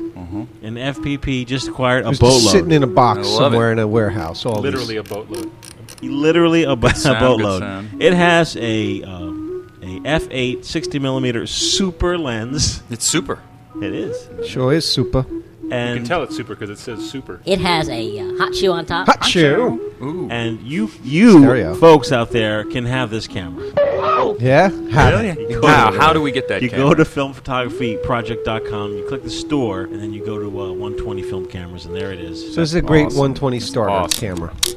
Yes, this is You're a plastic scared to camera. get into 120 because it's a little bit bigger format than If yours. you've never shot 120 roll film before, this is the perfect camera to start with. Ooh, look at that, Dave. Perfect camera to start with, roll film. And then once you advance, like, TLRs and more professional cameras, this is a good camera just to keep in your bag because it's going to give you those dreamy sort of something. Good sound. You do double, triple, quadruple exposures. Sounds like a weed whacker.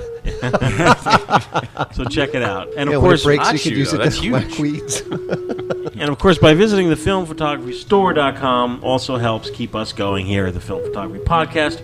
Thank you very much.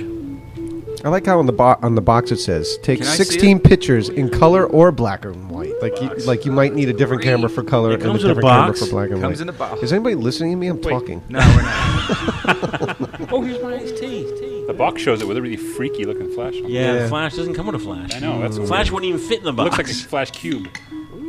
Any purchase over $5,000 on the FPP this store is huge gets a free too. debonair. It's got the little tabs, so it'll hold a 35 canister really Oh, nicely. so Here you we can go. shoot sprockets. We're already modding it. Yeah, DIY with your new Filmtastic, plastic Filmtastic 120 camera. You can put a 35mm cartridge in there and then shoot what's known as sprockets. Sprockets. Awesome. He's all over the debonair. I love these. These are like they're so light. And What are those and going for? $19.99. I'm going to get me one. Or free with $10,000 purchase. Sold! Sold! Dane, sold! Thank you very much. Wow, 2 sales right here on the show. Breaking news. Go to your family's basements, your family's attic, drawers. Turn things upside down and look for your family's 110 film camera. Yep, 110 Film is back. The Film Photography Store is now stocking fresh 110 film, and if you don't have a camera, 110 new and vintage cameras. That's right, filmphotographystore.com. Support the FPP. Check out, try, revitalize your interest in 110 film. 110 Film is back. You thinking about trying it?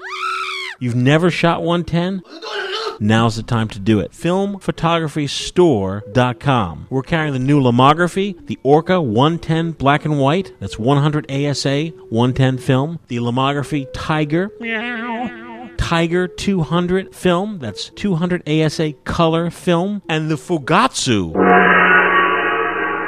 400 color film. That's 400 ASA color film. Never, ever would I thought that 2012 would have brought such awesome new 110 film stocks. Now's the time to check it out. Filmphotographystore.com. It helps the FPP. Very appreciative of all the folks that have been to the Film Photography Store over the last year. We're celebrating our 1-year anniversary of having our online store. Please do check it out. Thank you very much. Yeah, I have a one. This is a 110 camera, which we haven't gotten to yet. We will not get to this show. It's a box of stuff here. Oh my from God. Imagine That in Findlay, Ohio. 110 extravaganza. Thank you, Leslie. And here, real fast, because we're talking about like dude and dudettes. This is a 110. It's called Teenage Mutant Ninja Turtles talking camera. It's like, look, it's chunky. It's like big. Yeah, well, that's the voice box that makes it a little chunky. Yeah, it's a 110 camera that I was hoping it, put the little imprint. Puts them on the frame. Doesn't, yeah. But this is an awesome camera. We Brandon from Fujifilm's going to want to hear this. We saving the best for last. Oh my right, gosh. Brandon? Oh my gosh. I get a little ribbing from Brandon. Yeah. Look, we are somewhat Kodak heavy here at the FPP. Yeah. Very much the way. You know what? He's a regular listener. Yeah. That's what's like. I was not expecting that. No. Because a lot of guys, they're like, oh yeah, if you go home, they've listened to 30 seconds of one episode. This is work for these folks. They live it all day. They go home. They're not going to be listening to FPP. Mm-hmm. Thrilled Brandon listens to FPP. He contacted us on Facebook. He sent me an email this year. He's like, hey, man, come down to the Fuji booth. I was like, can you do a hookup, some film? He's like, I don't know. It's kind of late, but I'm going to see what I can do. So he had like a big surprise for us. He did that and more. He did. It was better than last year because last year there was a shower of film and everyone was very cool, but I didn't know anybody. Yeah, we kind of just stomped in like demanded film. Yeah. This year, I was in contact with Brandon, who with Fujifilm USA. We walk into the booth, and he's like, "Oh, I got some surprises for you guys. I got a lot of surprises for you guys. Big surprise, big surprise." I'm like, "What?" He's like, "You're not going to believe the surprise." So I'm thinking, I'm like, "What could it be? You know, summer home?" You know, what is it going to be? So he's like, "Wait here," and then like from around a corner, I thought it was almost like he wheeled him in, but of course he wasn't on wheels. It's like, there's Scott DiSabato, whoa, formerly of Kodak. Yeah, I was like, "Whoa, Scott, what are you doing here?" It's you know, it's not sad news. Everything happens for a reason, and everything happens just the way it is. There were layoffs at Kodak. Yeah, well, but what I was amazed with is that, like, you know, everybody's cool. Everybody knows each other. They're all friendly. They're all, you know, palling around. So sadly, Scott, who was you know, Kodak rep last year, Scott DiSabato, is no longer with Kodak. When you go to the show, Scott has the energy. Thank goodness, you know, I mean, Kodak had tons of good energy about film still, of course. But went to the show, and we didn't expect to see Scott. No, not at all. So Brandon from Fujifilm introduced us to the new Scott DiSabato, who now works for Canson. Yep. And what is Canson, Matt? Primarily inkjet paper company, but they also have some of the best fine art printing materials for alternative process uncoated papers. Okay. So like really high-end mold-made cotton papers, wood papers, Japanese kozo, like really, really high-end stuff. Like I print with some of their papers. Arches Platine being like tops. Right. And you got to chat with him. Yeah. Let's roll it in. Hey folks, Matt Mirage here. I'm on the PDN Photo Plus Expo 2012 floor with, oh my gosh, Scott DiSabato. How are you, Scott? I'm doing fine. Thanks for asking. We're having a good show here for sure. Yeah, and I'm actually at the Canson booth right now, right? That's right. Yeah, I started working with Canson a little bit earlier this year. Fabulous company with an amazing reputation in the fine art space. And about 4 years ago, they introduced the most amazing line of inkjet, fine art inkjet papers out there, frankly, because they've really relied on the 500 years of heritage in making fine art papers, photo rag, Baryta papers. Oh, just amazing quality. Absolutely. And really what we're looking at that people can't see right now are platinum palladium prints that are done on our Arches Platine paper. It is the paper for platinum palladium alternative print process. It's smooth. It's as permanent as you can get. 100% cotton rag. Nice heavy weight. It shows beautiful tonality. It's just like, it's the best. Yeah. You know, photography and art deserve that sort of treatment. And, you know, what we're looking at, everyone, is also beautiful hand-torn decal edges that form naturally and then through hand tearing at the Arches mill in France. And that's an amazing process right there.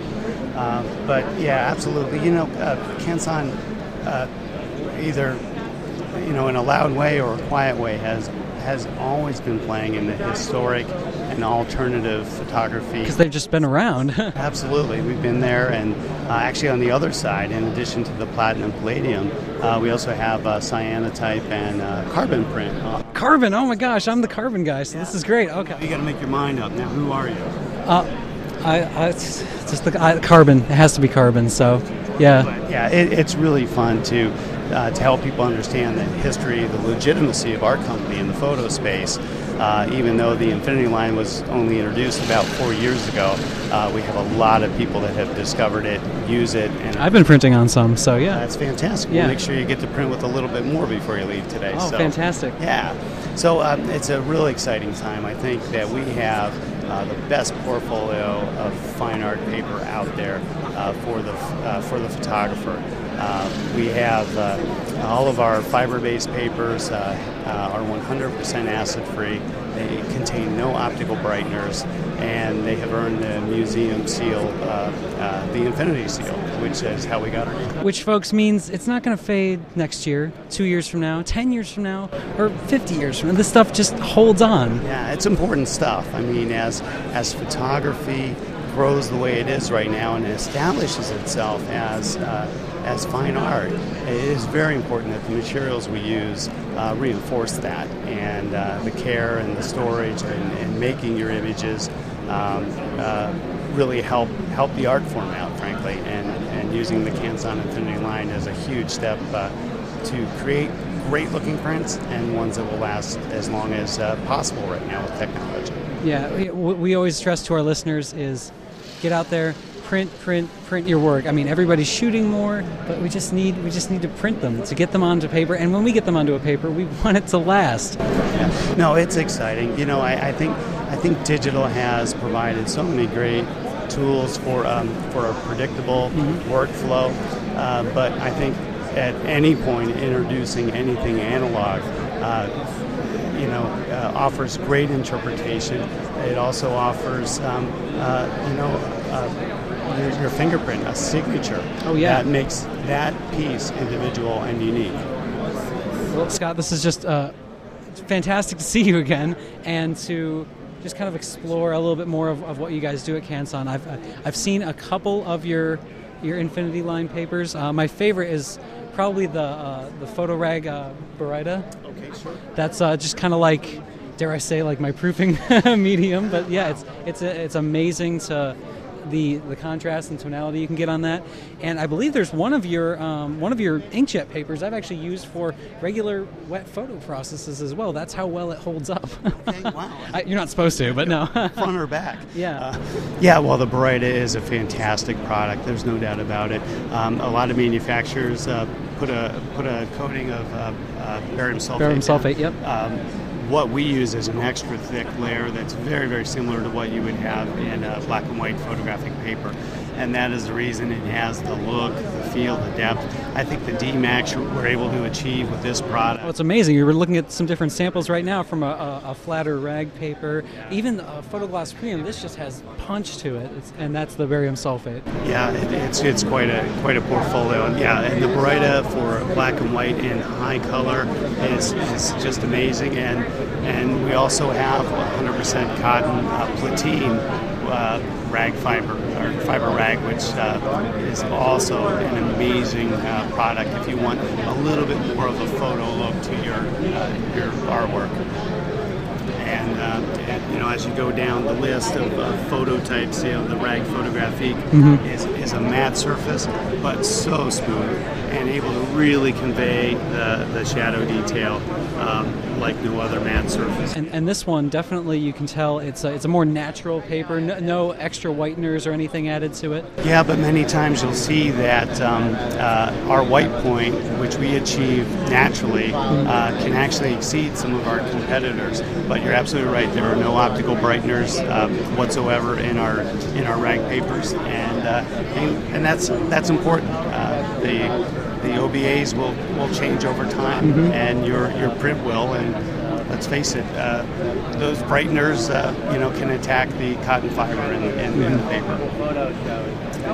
So, for the folks out there that are listening to all this stuff for the first time, you're printing out something that you want to last. You're going to put it on the best paper you can, and Canson offers just some of the finest made. I mean, and you guys aren't just bringing in a lot of your own paper. You're bringing in Reeves, you have Platine, so you guys are working with some of the finest names in printmaking. Oh, absolutely. Yeah, the BFK Reeves, the Arches Aquarelle, the Velan, just amazing, especially when you want to experiment with a little more texture. It's kind of fun to watch as I look at where we're selling product, and in the art channels, we're seeing that they're very attracted to the photo surfaces. They love that. That's kind of new and different for the mediums they typically work in. And the photographers are looking at the textured, right? Yeah. The Platine and Baryta, an exception just because they're really just exceptionally popular. But yeah, there's a real interest in some of the more highly textured papers, some of the watercolor origin papers, and some of the printing papers that we have, like BFK Reeves. Yeah. Well, that's just fantastic. I have to go gawk at the carbon print now for a little bit. Thanks again, Scott. It's great seeing you as always. Well, it's awesome. It's always good talking to Scott. Yeah. It's like I was telling you earlier before the show, like I wish Scott sold everything we sold. or like everything we offer, because I just love talking to him. Yeah. Great, awesome salesman, and even just better guy just to chat around with. You can tell he's passionate about what he does. Yep.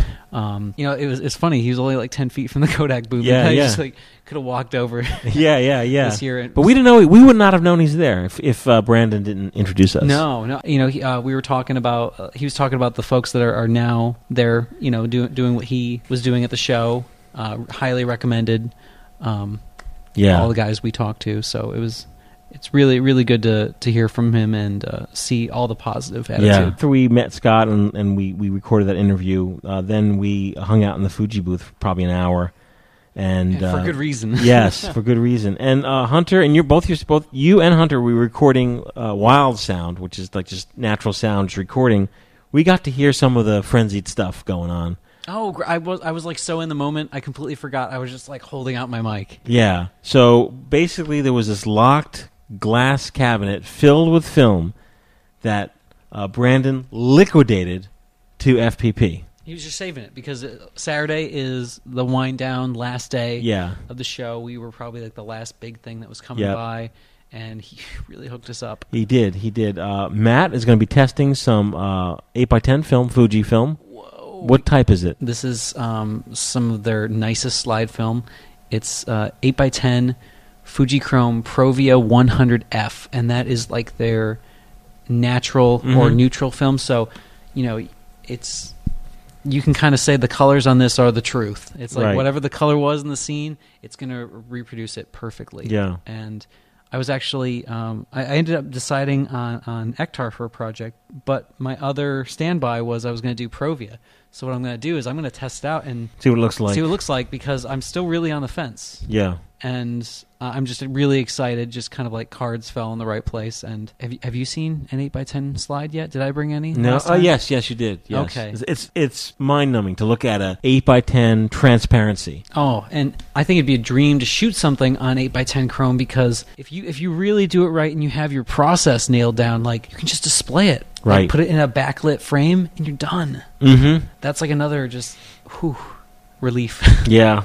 So let's, so the key went in. We actually hear some of the sound. The key goes in, and Matt's going to be testing the 8x10.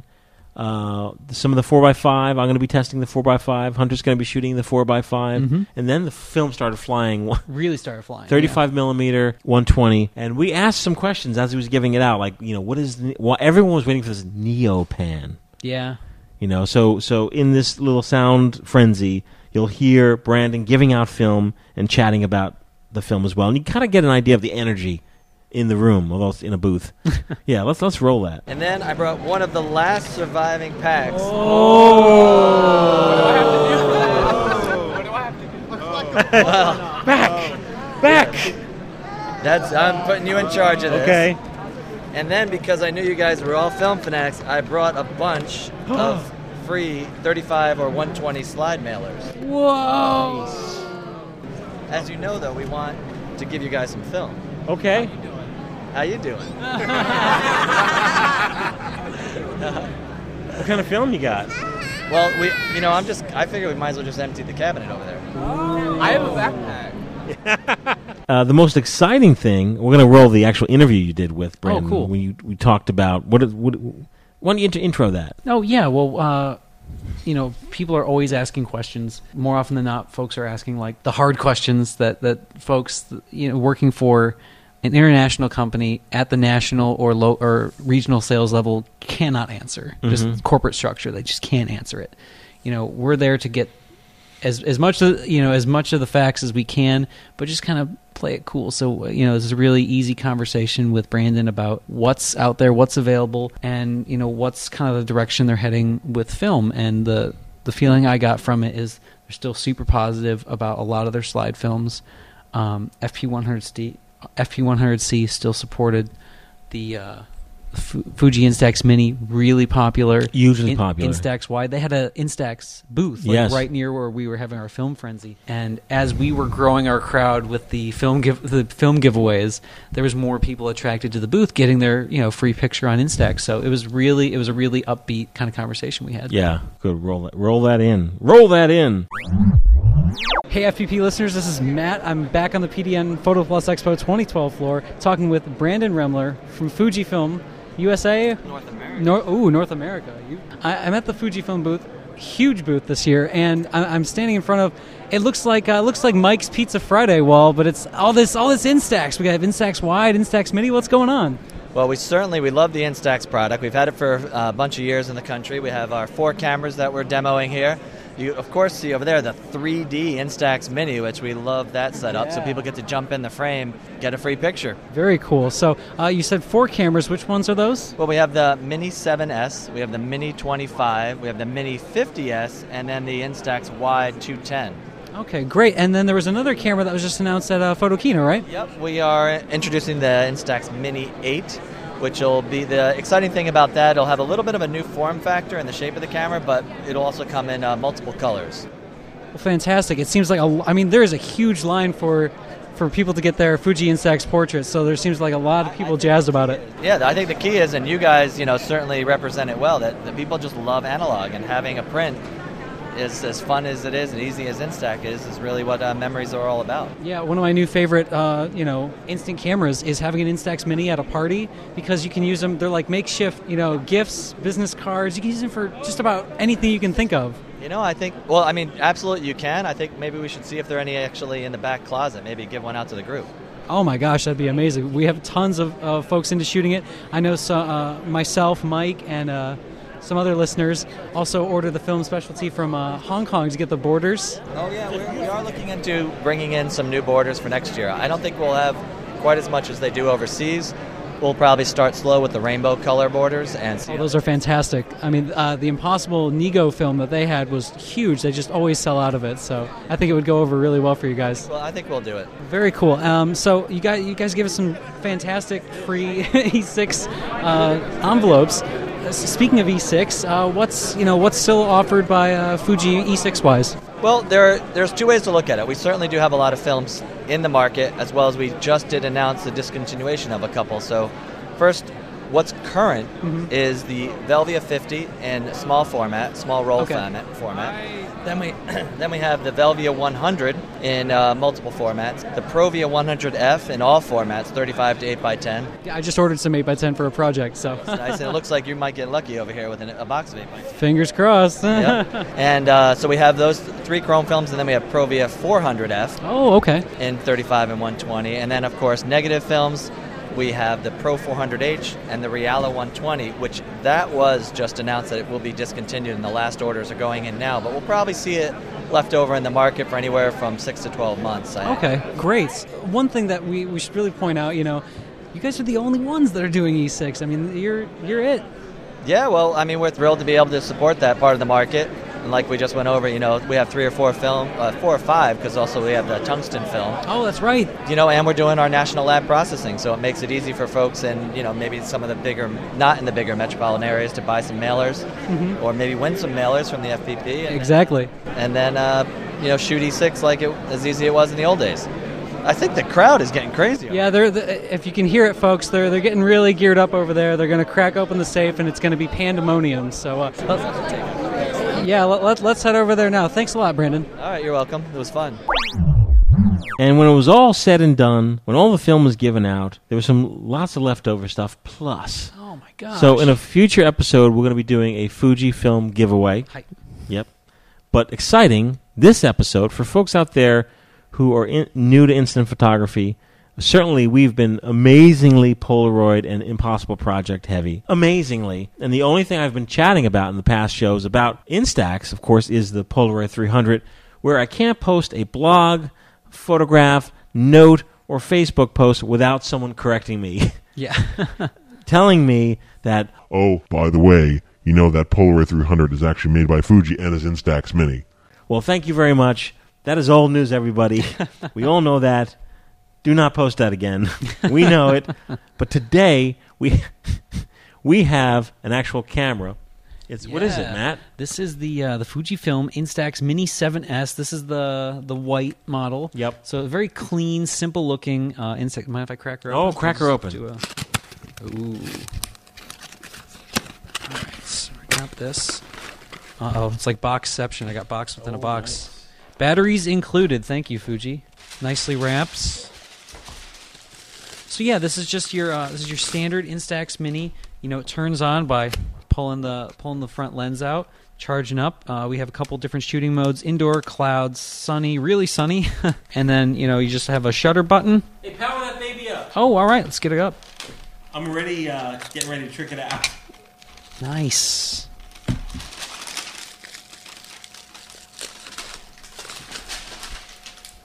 But no, I really over the past couple months, I've been seeing folks that are they're not film geeks in the slightest. They're not regular, photographers or shooters, but they're getting turned on to the Instax Wide, and Instax Mini because it's available. They can go to Walmart, they can go to Target, go to Kmart, and get their films, and it's such a big deal just to let people know that it's out there. It's not even really advertised. It's not. But anyone that sees this, if you and your buddies, or if you're in the hipster crowd, or at Chiller, or if you have a family, or if you are any application, whatever you may do, whatever you may be, everyone loves instant photography. They love seeing an image pop out of the front of the camera. Let's load this baby up. All right. Now, I've been talking about this camera for forever, because I've been talking about the Polaroid 300 model, which Target sells. Yep. It's the same camera. Same camera. Yeah. So whether you use Polaroid 300 film or Instax Mini film, they all work. And this is an awesome camera, and I'm thrilled to be giving one away, courtesy of Fujifilm. Oh, they line up. The yellows line up. Oh, look at that. Yeah. Easy to load. Child could load it. I just did. Pop the lens out. Is it blinking? It's blinking. So we'll do indoor. You gotta when it turns green, you'll get rid of the dark slide for a shot. Ooh. Let me hold up that box. Yeah. We'll take a few shots here in the studio. Let me make it nicey nice. Nicey nice. So no, it's just a really nice small camera. The grip feels good in the hand. Yep. You can kind of carry it around. If anybody is still wearing, remember like the carpenter jeans that were popular? Yeah. You could stick it in those. Oh, absolutely. We're going to shoot a few shots here with it. Around. Okay, there we go. Let's get. Yes, I cannot believe how awesome this is. Nice. And one thing I love about Instax is. I'll take another. Oh, okay, it just comes up so fast. Give me some. Yeah. Yes. Nice. Oh, listen to that. Oh, here, you're already coming up. Let me get one more. Okay. So this is a white Fuji instant camera, model number... The Mini 7S. Mini 7S. And you go to filmphotographyproject.com, our website. Also, I think it's film photography... Let me check here the old webbity web. filmphotographyproject.com /giveaways. filmphotographyproject.com /giveaways, and enter this awesome contest. If you're listening to the show, what show? This contest is running from, you could enter from November 15th, 2012 to November 30th, 2012. Get your entries in. And if you're listening to this show in an archive, don't worry about it. Go to filmphotographyproject.com /giveaways and see what we're giving away right now. We're always giving something away. Yeah, we're always giving something away. Man, oh man, I got a secret for all you folks out there. For the winner of this camera, or if you walk into Wally Mart, if you walk into Walmart, or if you walk into Target, or if you walk into like any other store that carries these cameras, you could buy the white frame film. Coming soon in the U.S. is the colored borders film. And if you're very bold and brave, go on eBay.com. And they have all sorts of crazy border films. They have anime characters, Marvel characters. Whoa, anime characters? Yeah. Oh, I gotta buy some. Garfield, Disney characters, Barbie borders, Halloween borders, holiday borders. Fun. And you can go online, by the way, and you could buy. This is actually a Disney Mickey Mouse. Might see the camera there? Yeah. You can buy a close-up adapter. How close? I used to, I talked early on about close-up adapters. How close? You can get like a foot and a half. 40 to 60 centimeters. We talked about this at the chiller. Yeah, it's like somewhere just about a foot and a half max. So real close. Yeah, you could just shoot yourself. It's like arm's length. I call them MySpace pictures. Yeah, or the duck face shots the girls do. Oh yeah. Yeah. Mike's doing handsome Mike right now. I'll have a couple photos of that coming up on the Flickr. Matt, you got to do one for yourself. All right. One or two. Do two so we can get a good one. Oh, there's a mirror on Yeah, here. there's a so you can see mirror. yourself doing the duck face. Yeah. Beautiful. Great. This is just so how is this not the perfect party camera? It's awesome. I always talk about it like that, but I'm serious. Mike, you had your jacket on. If it's a little classier party when we were at Chiller, Yep. just pop them in your pocket, go through them later. What was the only thing all the girls could do when they see this? Everybody thinks they're so cute. The Japanese term kawaii. Try another one with that over it. I'm diffusing the flash. Yeah, if you're shooting ultra close-ups, the close-up adapter is sadly not in the box, but you can get that easily on the bay. Nice. Matt and I are now Instax crazy. We're just we're ripping through film. Yeah, we're ripping through packs here. Wow. Nice. I'm glad they're twin packs. Exactly.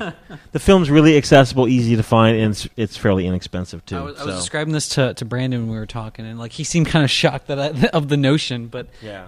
I think if you're on the fly, don't have a business card or anything identifying. These are business card size. Yeah. Take a quick picture, sign your name, Yep. phone number, Hand it out. and something like that. You're done. Yep. Matt mentioned Chiller, which, by the way, I brought my Polaroid 300 camera, which is this camera, same camera. I brought my Instax camera, my Polaroid 300 camera, to what's known as the Chiller Theater Horror Expo. Matt rolled into downtown a little early, and this show was... It's the East Coast's largest toy model and film expo, where they have celebrities, they have the whole Porky's cast there. And Mario Bava cast members Barbara Steele and all sorts of anime stuff. Yeah, there's it was funny because I'm a big nerd. I go to the anime conventions, some of the comic conventions, and it's same folks, a little older, just slightly different stuff. It was pretty cool. As someone that regularly goes to conventions, it was kind of cool. So I was shooting that Border film I was talking about, the Halloween Borders Instax film at the Chiller show. So much fun. Which I'll put on the show notes page. I don't know about you, Matt, but I am exhausted. Oh. I mean, we covered so much this particular episode. And we have so much to go. Yeah. Not this show. What show? So we will be returning in 2 weeks. 2 weeks. 2 weeks. 2 weeks. Let's roll some music in from the FPP guys, Smooth Sailors.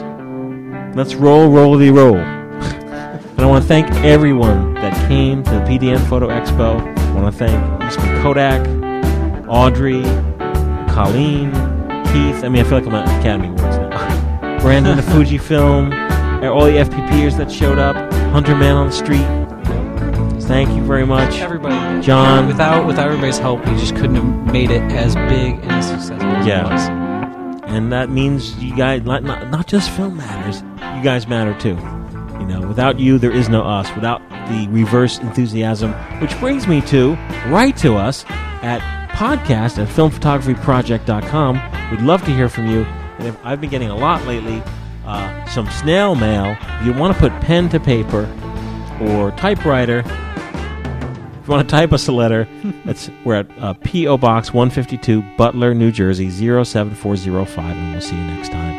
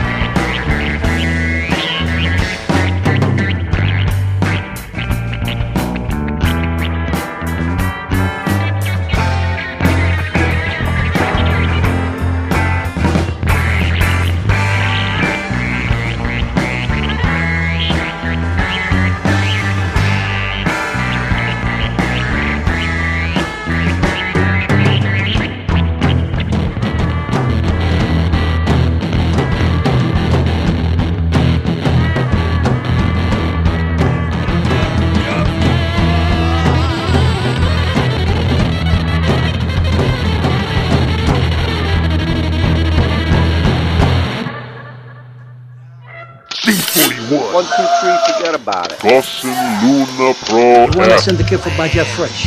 1, 2, 3, forget about Super it. amazing. K14, B41.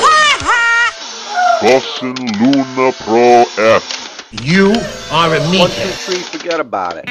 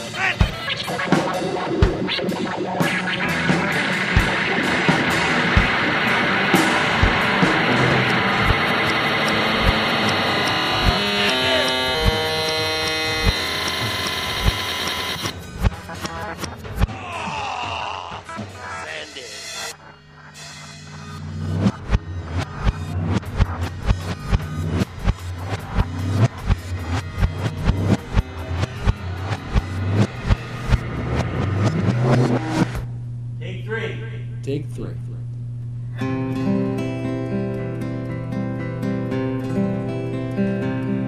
I've heard these tales before, when they used to mean so much more.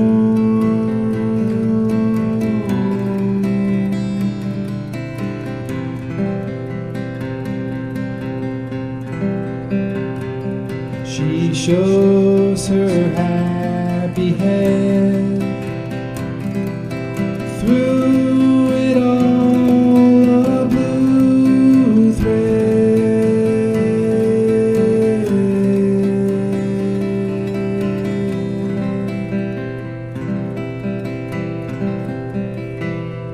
It's time to resign.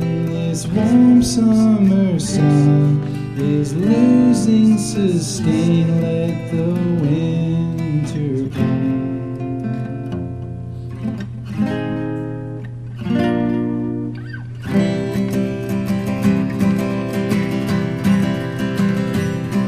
The captain took a walk to forget her laughing green eyes.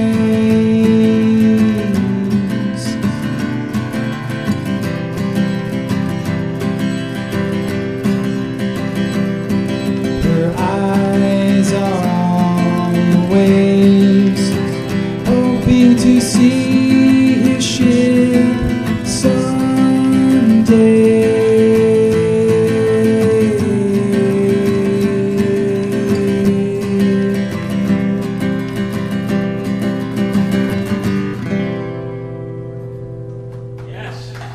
Take 3.